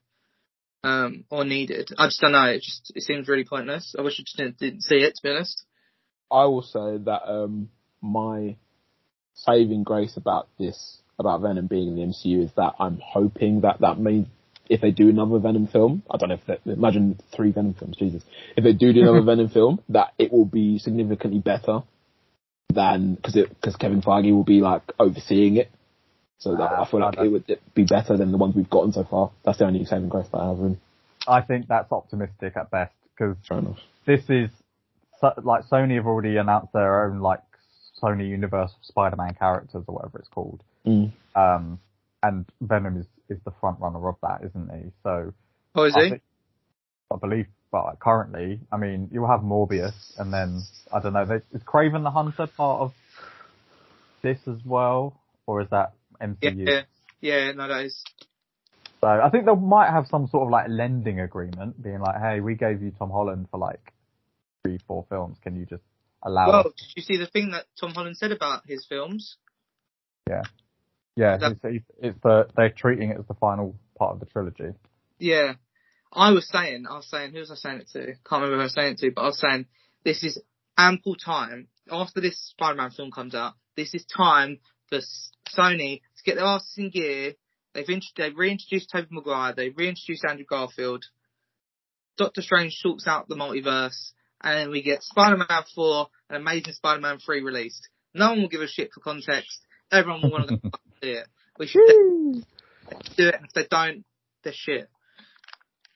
Everyone's dabbing right now. But yeah, I mean, it could happen. I mean, I feel like you don't cast someone like Tom Holland who could essentially realistically be Spider-Man for the rest of his life because he's that young.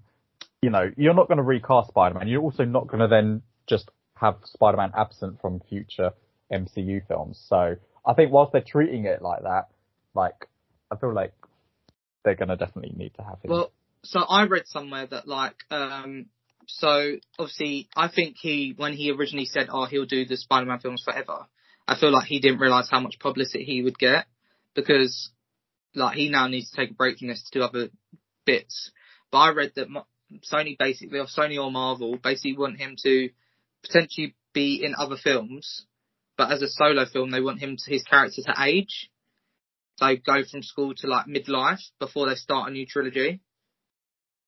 They might have to wait a while then, because he's like 25, but he looks about 18, doesn't he? He looks very young. Well, yeah, that's the thing. So he's 18. So in Marvel years, we got to wait like 5 years, and then we start getting a new trilogy, which in terms of Marvel films probably isn't that far. Like obviously 5 years is a long time, but that's what 2026 we start a new trilogy or something. It's not that far away. Or even if he's 21, so 3 years time. Yeah. Is he 18? In the film, it's because he's in his last year of school, isn't he? It'd be like 16, 17 probably. There's a thing, because one of the kids tries to get alcohol, and they go, well, he was in the blip. Oh, yeah. Oh, yeah. Oh, yeah. Yeah. But you have to be 21 in America, obviously, don't you? So if there's been 5 years, and you've got to be 21, so then they're 16, 17, I guess. So, yeah. Yeah. Well, I think there will be a Venom 3. It's done quite well at the box office, 286 so far. I'm part of the problem. I need to go to watch these films. I'm actually part of the problem. I'm complaining, but, you know. You're not, because you don't actually pay a ticket for that ticket specifically. I suppose. It all counts. I imagine it counts towards something. Probably take an average. Well, I think you're right in terms of, like, Suicide Squad was R, and I'm pretty sure Venom was PG-13, even though it's 15 in this country. But, yeah, by the by. Right. What do you want to talk about next? Should we talk about The Last Duel? Yeah, I don't mind. We've both seen that. So this is another very long film. It's a Ridley Scott epic historical drama, which he seems to love. Gladiator, all the money in the world. He's doing the House of Gucci. He just loves a true story, doesn't he? So this is basically a 14th century setting, which is the 1300s for anyone who doesn't understand what I do. So essentially, it's about a bunch of knights, and so you've got Jean de Carouge, who's played by Matt Damon, Jacques Legris, who's played by Adam Driver. They're squires in France, and they're fighting under Count Pierre d'Alençon, under King Charles VI, and they're good mates, Jacques and Jean. Jean's like, you know, battle hardened, a bit like more cynical, and Jacques is kind of more educated and better looking, more, you know, curries favour with the Count. Jean marries Marguerite, who's, you know, kind of like Game of Thrones, marrying of houses to share land and power. He goes off to war. She alleges that she is raped by Jacques, and then basically Jean says, well, no one's going to take you seriously without me. So challenges Jacques to a duel to the death in her honour. And then it's basically up to God to decide, you know, if he survives, then she's telling the truth. And if he dies, then it means she was lying and she will be hung and burned alive. The film is told in basically 3 parts, which I found quite interesting. So the first part is the truth according to Jean de Carouge. Then you see a load of sequences up until him throwing down his glove to say, I challenge you, Jacques. Then you see the truth according to Jacques. So you see some of the same scenes, but with slightly different dialogue, or maybe he says the dialogue other than Jean. You also see a lot more of Pierre in this, where, you know, you see things that Jean has talked about, but from Jacques' kind of point of view, and you see the context of leading up to these events. And then that ends with him basically accepting the duel, and then you see the truth according to Marguerite, and then it lingers on the subtitle, The Truth, which I think is important, saying that this is the true version of events. And again, you see a slightly different version of what we've seen thus far. And then the kind of final 20 minutes or so is the big duel, which Jean wins. But I mean, the way he kills Jacques, I thought was sick. Oh my god, yeah, that was fucking horrible. So, he's kind of losing, and then he sort of gets him into this kind of like chokehold. He's got like he's trying to bury his knife in his head, which is being met with resistance. So he turns him onto his side, fucking knees him in the back of the head, and his head just goes straight through. I was like, oh Christ. There was a line as well before. I think which one's Adam Driver? Jack. Yeah. Yeah. So he says like, obviously, Jean says, "Oh yeah, confess," and he's like, "No, I won't confess. I didn't do it.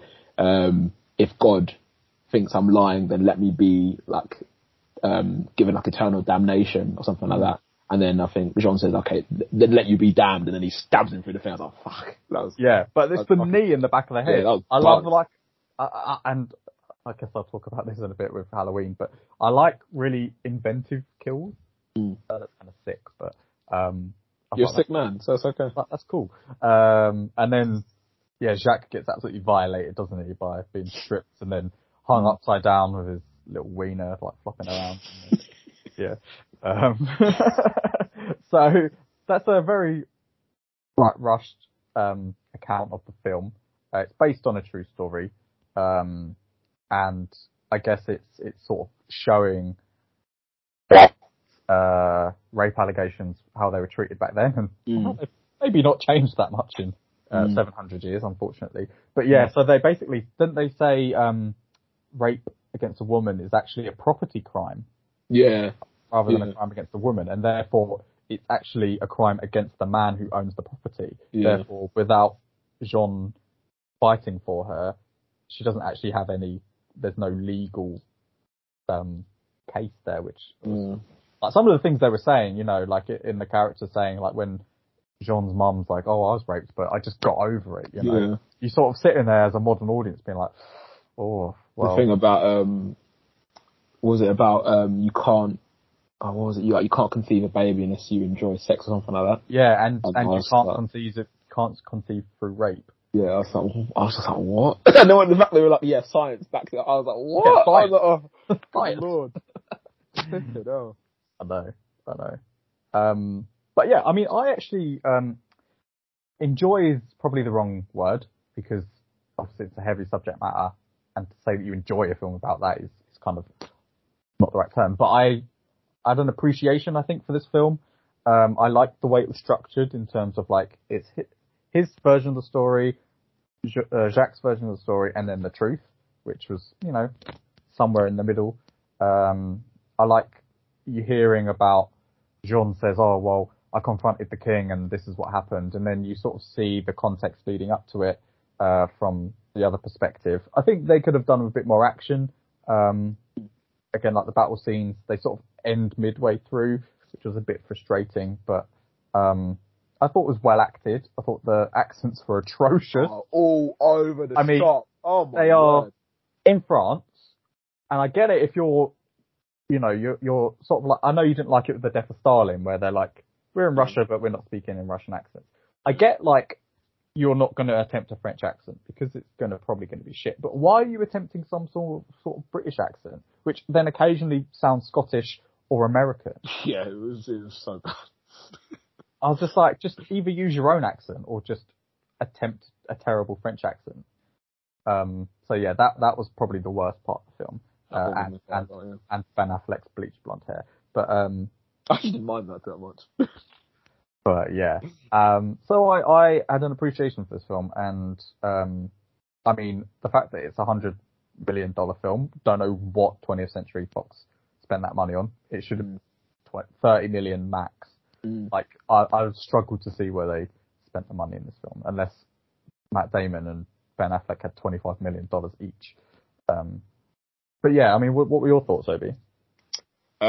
Yeah, same as you. I think, obviously, yeah, like you say, like, enjoy is probably not the right word, but I think it's a good film. It's a very well made film. I really like the aesthetic, like just like the set pieces and like, in the castle, like the shots of like the forest and stuff like that, and just like the general setting that they were in. Like you, I think it is well acted, and especially I feel like Adam Driver is like, every time I see him, I feel like he gets like a little bit better at like, acting. He's definitely going to win an Oscar soon. Yeah. I really did enjoy his his character in this. I think from like the few 3 or 4 roles, maybe 3 or 4, maybe 5 roles I've seen him in, I feel like he's got quite a lot of range as well. I think he does well at playing like different personalities. Sort of. I think he's a really good actor as well. I agree with you both.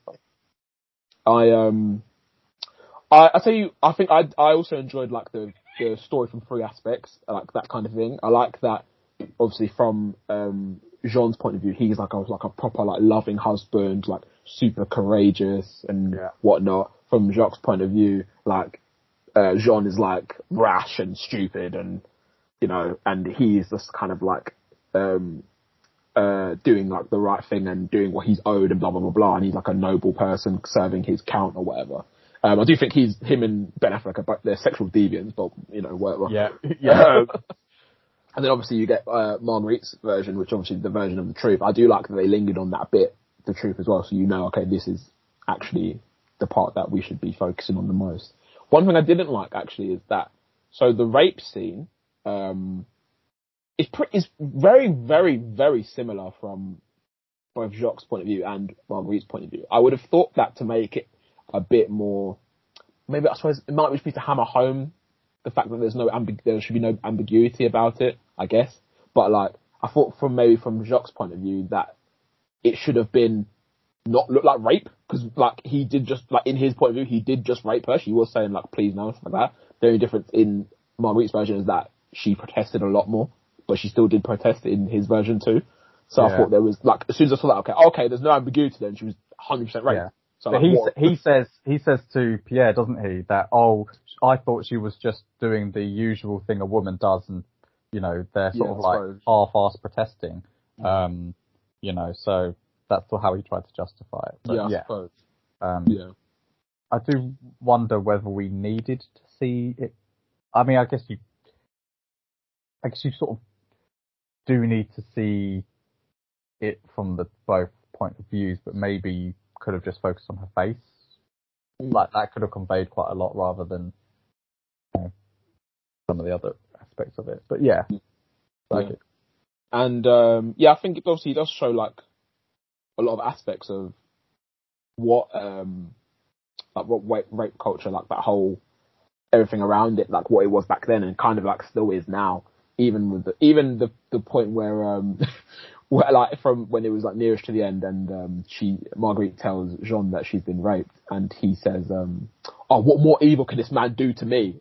And she's like, "To you? What the fuck are you talking about?" And then even after that, he's like, "Oh yeah, I won't let him be like the last man to be with you," kind of thing. So then he has sex after that as well. I was thinking, like, this is like, go on. Even her friends being like, "Oh, you did think he was handsome though." Yeah, exactly. As if like that means that, you know, she was up for it. So yeah, it's exactly.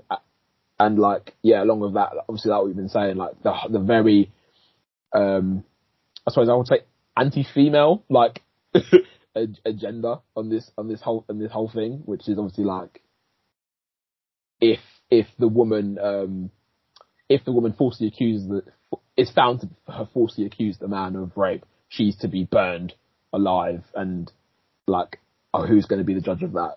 God will be the judge of that. Only it's not really God, it's 2 men fighting. But then that's believed to be like divine intervention at that point. And even you've got what's it called? He's accused. Jacques accused.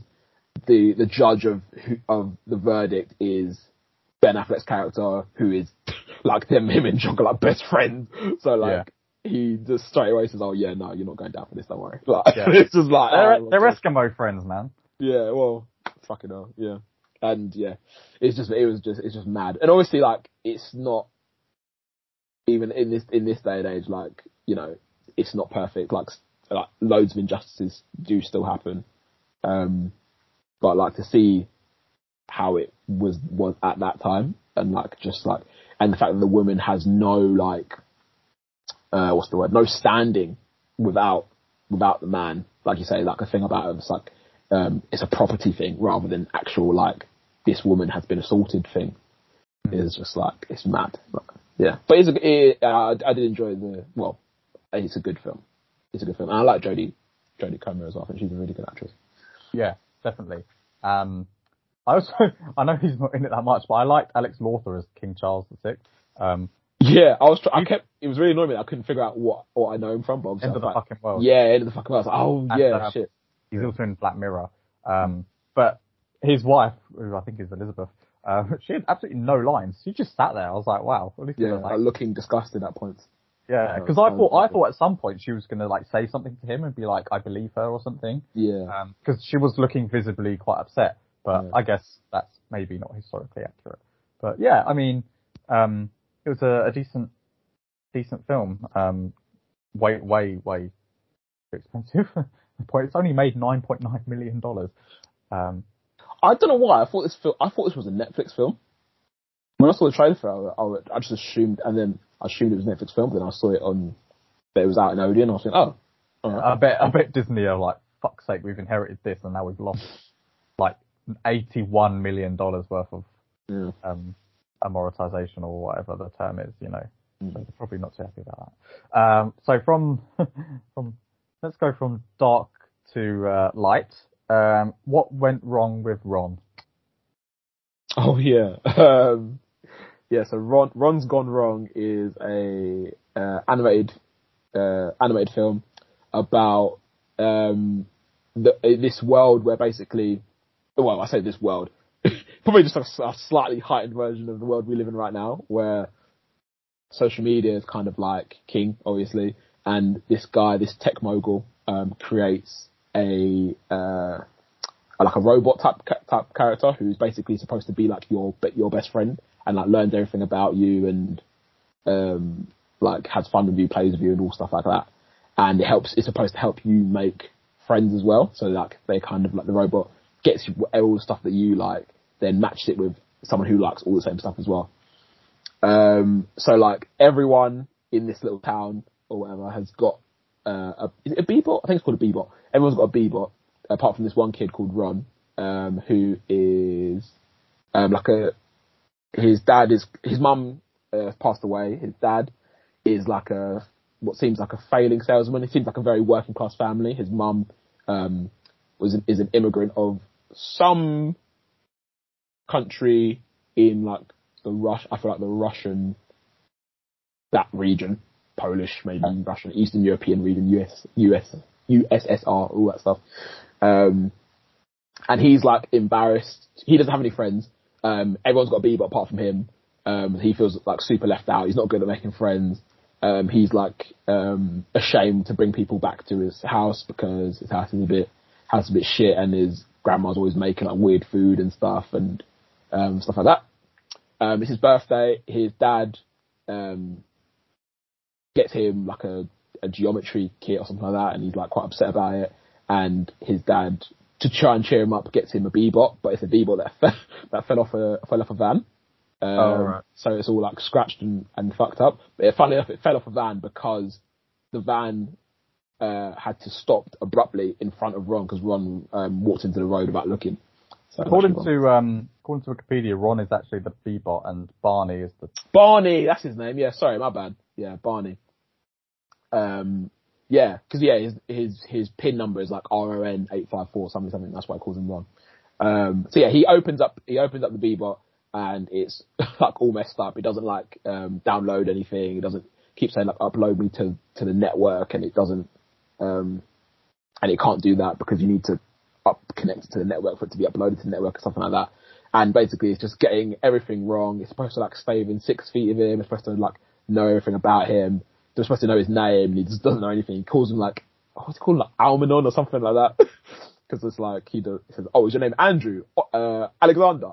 Andy?" And then it says Almanon. He goes, "Yeah." And for some reason, then he goes, "Almanon?" And so, yeah. So then he said, "That's his name."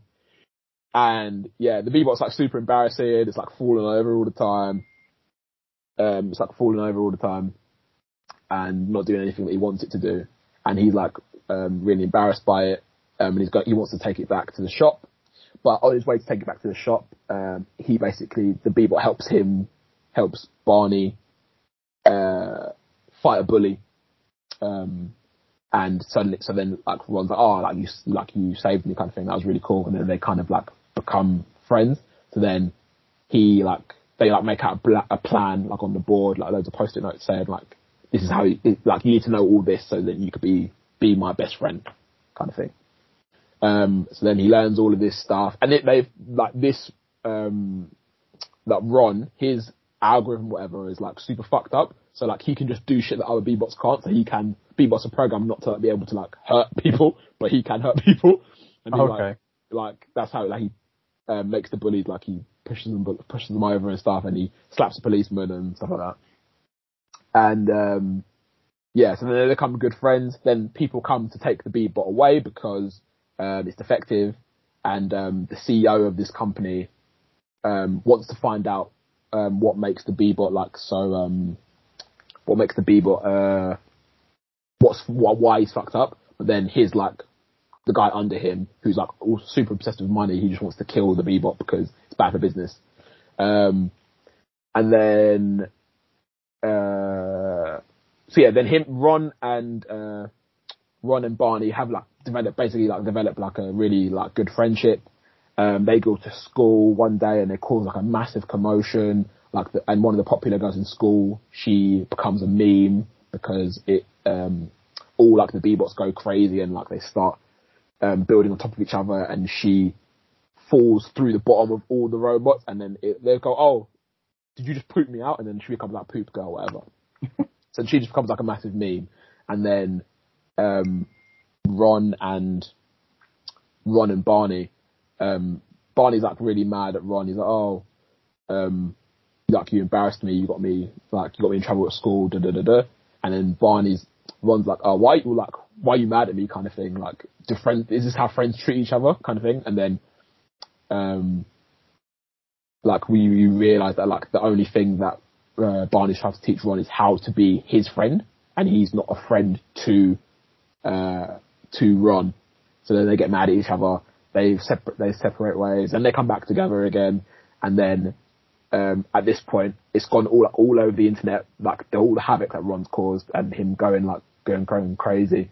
So then the CEO of this company comes to chase after to get Ron to find out, like, but the CEO's like more fascinated with it than anything else. So he wants to know, like, because he's seen like this relationship that these two have, and he's like, "Oh, I want to know like how this works, how to get bottom of it." The guy under him wants to kill Ron. And then they run out into the forest, Barney and Ron, that is. And they run out into the forest and like they develop even more friendship kind of thing. They protect each other. At the same time, the CEO gets fired for some reason. I can't remember. He gets fired and the guy under him takes over. So, and then he reveals basically like that all he cares about is money, which obviously you knew that from the start, and he hates kids and blah, blah, blah, blah, blah. Ron and Barney are in the forest. Ron's battery is running out and Barney's like asthmatic, he gets the asthma pump, and like Ron saves his life. All the other kids see this because like the forest for some reason is really close to the school playground. They see it and like, "Oh my god, Ron's the coolest." Da, da, da, da. So then they like all want to like back Ron and stuff. And then Barney's like in hospital because obviously like all the asthma and all that shit. And then he wakes up and the CEO's there because he found Ron after they found the two of them in the forest. And he's, "Oh yeah, I fixed Ron," and he has made him just like a regular B-bot, and he's like doing the thing that regular B-bots do. Ron's like, "No, this isn't like my Ron. Like, we need to fix this." So to fix it, they have to go to the headquarters of the company and go to like the server room so they can upload Ron back to the thing or whatever. And they go and do that. Like they upload Ron back again, so he's normal Ron, and they're like, "Oh, I love you. They're best friends." Blah blah blah. But then Barney's like, "Oh, like how do we make every B-bot like you so everyone can have like a proper true friend kind of thing?" And then he says, "Oh, okay, I have to upload myself into the server." So then to do that, to upload himself into the server, he has to like not exist anymore, basically, Ron that is. So then they end up doing that, and everyone becomes a B-bot like Ron. And then the guy who was the CEO takes back control because he captured the video of the evil guy saying that he hates kids and all shit like that. So then he like basically blackmailed him into getting the position back again. And then the film ends with like Ron having like loads of friends and stuff, and all the B-bots being like Ron, but they all like love Barney because like Ron loves Barney. So if that makes any sense. And then then he's got mates, and film ends. Sounds very cutesy. It was. Very feel good. Like, everyone can be your friend. Yeah, it was very much like, I think that obviously like the moral of it was, so like one of the big things was like, if two B-bots, if their owners didn't have similar interests, they'd be like, oh no, we can't be friends. And I think one of the big things was like, obviously you can be friends with anybody kind of thing. It doesn't really matter what you're interested in. So he ends up being friends with the popular girl and the guy who bullied him as well, because they used to be friends when they were younger, but they grew apart because they all like different stuff. But then they will come back together and they became friends again and blah, blah, blah. And I think it's a thing of like, you're not supposed to like let social media and stuff like run your life kind of thing. Who you should be friends with and stuff.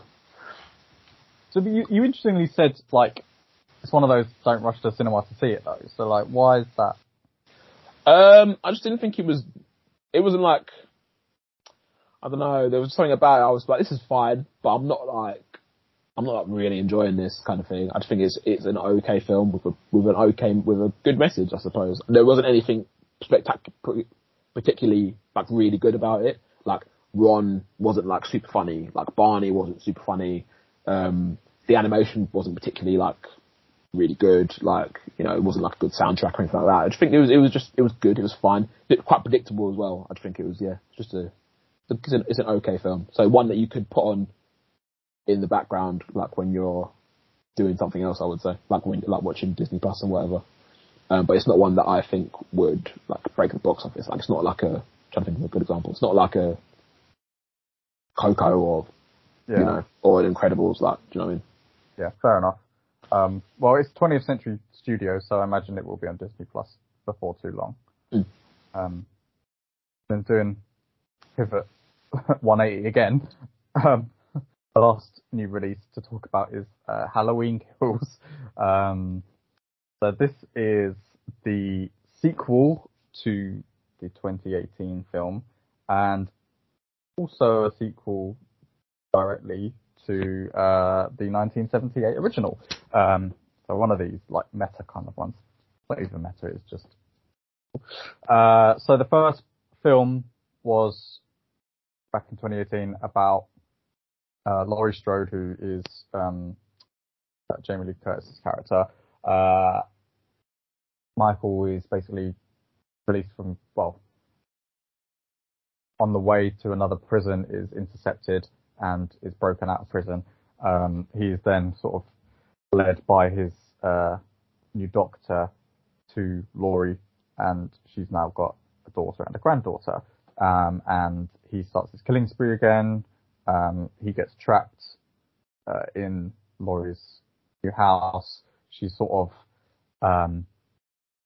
like Michael Myers proofed it, so she's got all these like traps and stuff, and she eventually gets trapped in her basement after she gets stabbed, and she locks him in the basement, puts like bars over it, and then the house gets set on fire, and you're assuming that he's dead.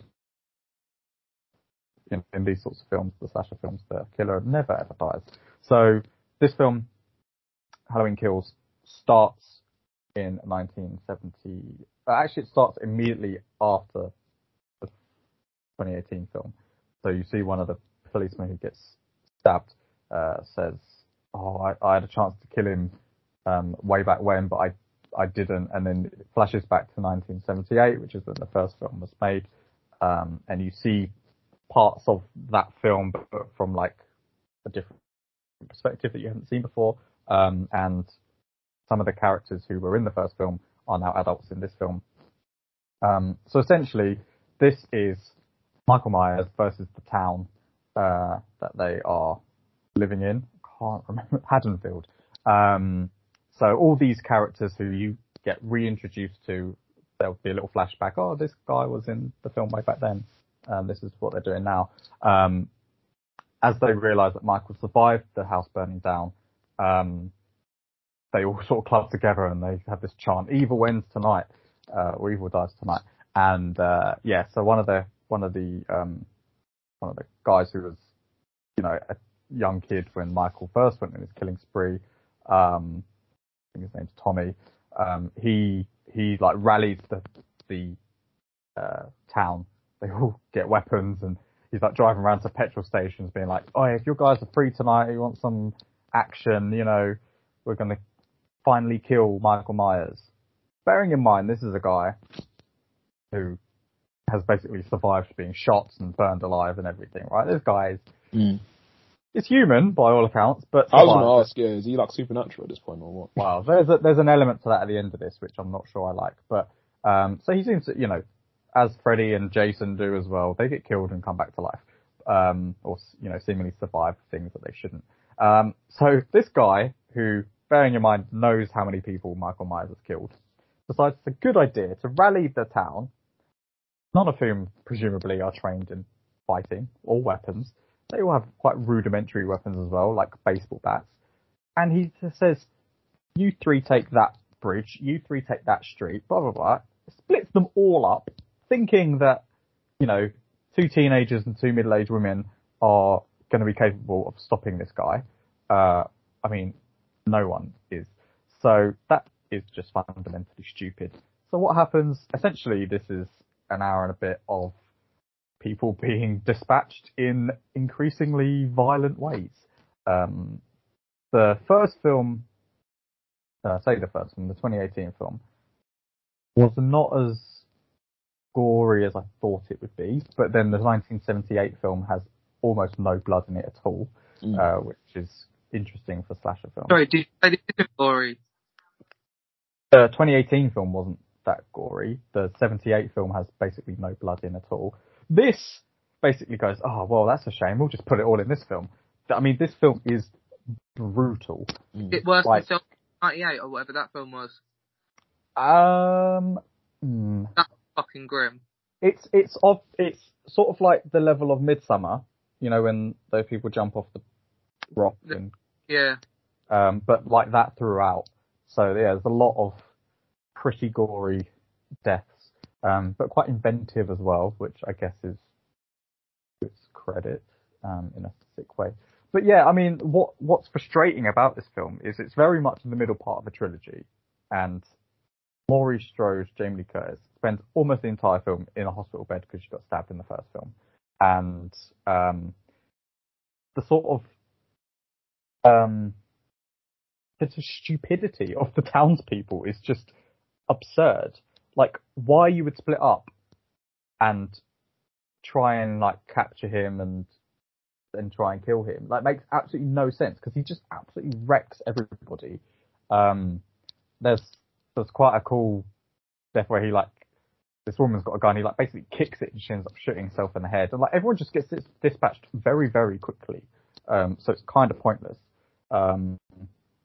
And they it's sort of, I guess, a statement on the vigilantism of America and how quickly they can get riled up, because they see this mental patient who escapes in the first film as well, and someone says, oh, is that Michael? And then eventually it snowballs and everyone starts running after this guy who isn't Michael Myers, but everyone is so kind of riled up and wanting blood that they go after him, and Judy Greer's character, who's Laurie's daughter, is like, that's not him, you're going after the wrong person. And this guy ends up jumping out of a window because he's so scared, and he gets basically pancaked on the floor.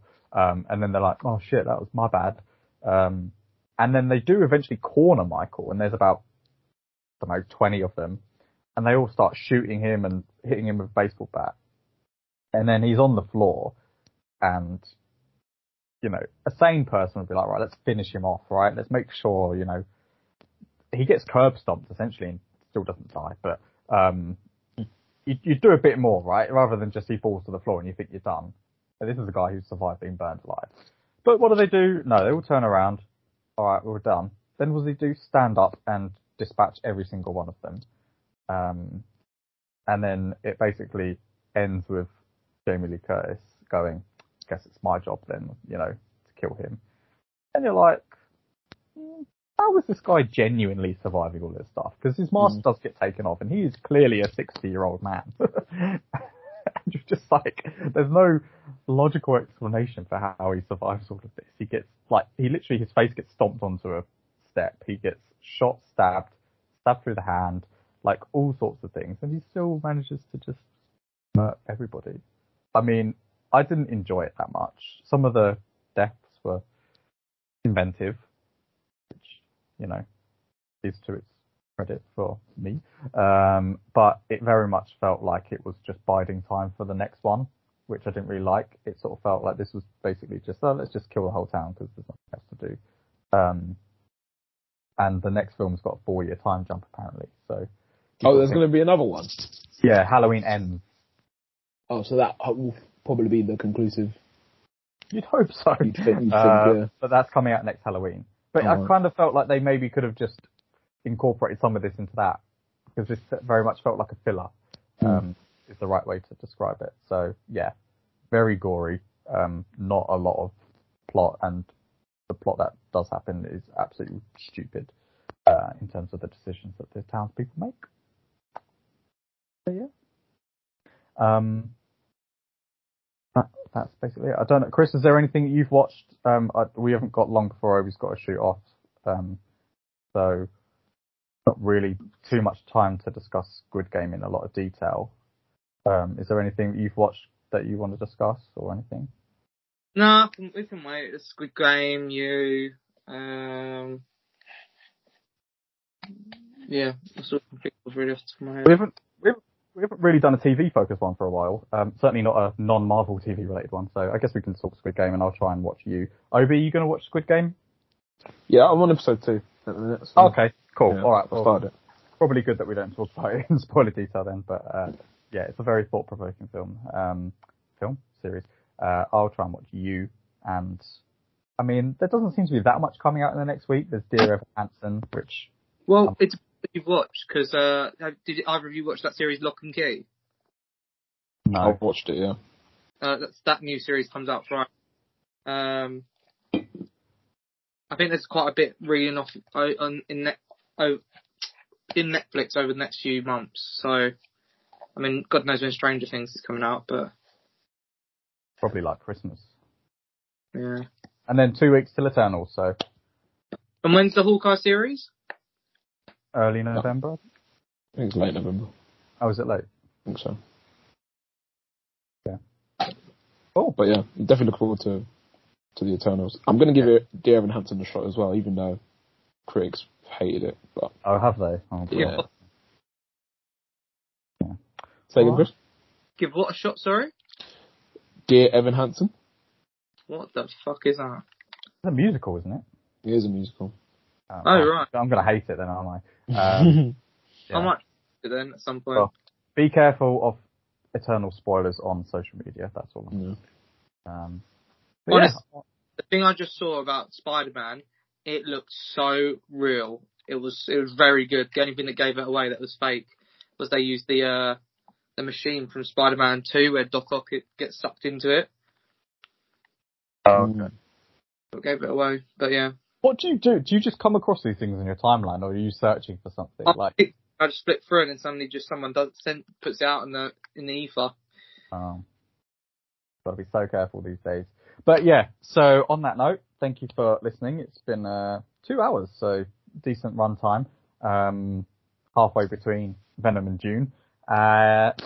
Please do follow us on social media. We are on Twitter at YSC Podcast 17 and on Instagram as Your Average Critics. You can find all our previous episodes on Spotify or Apple Podcasts. Please do engage with us. We obviously have quite different views on certain films. So, you know, if you agree more with one of us or the other, please do let us know and get engaged. And yeah, we'll chat to you soon. Keep it sexy.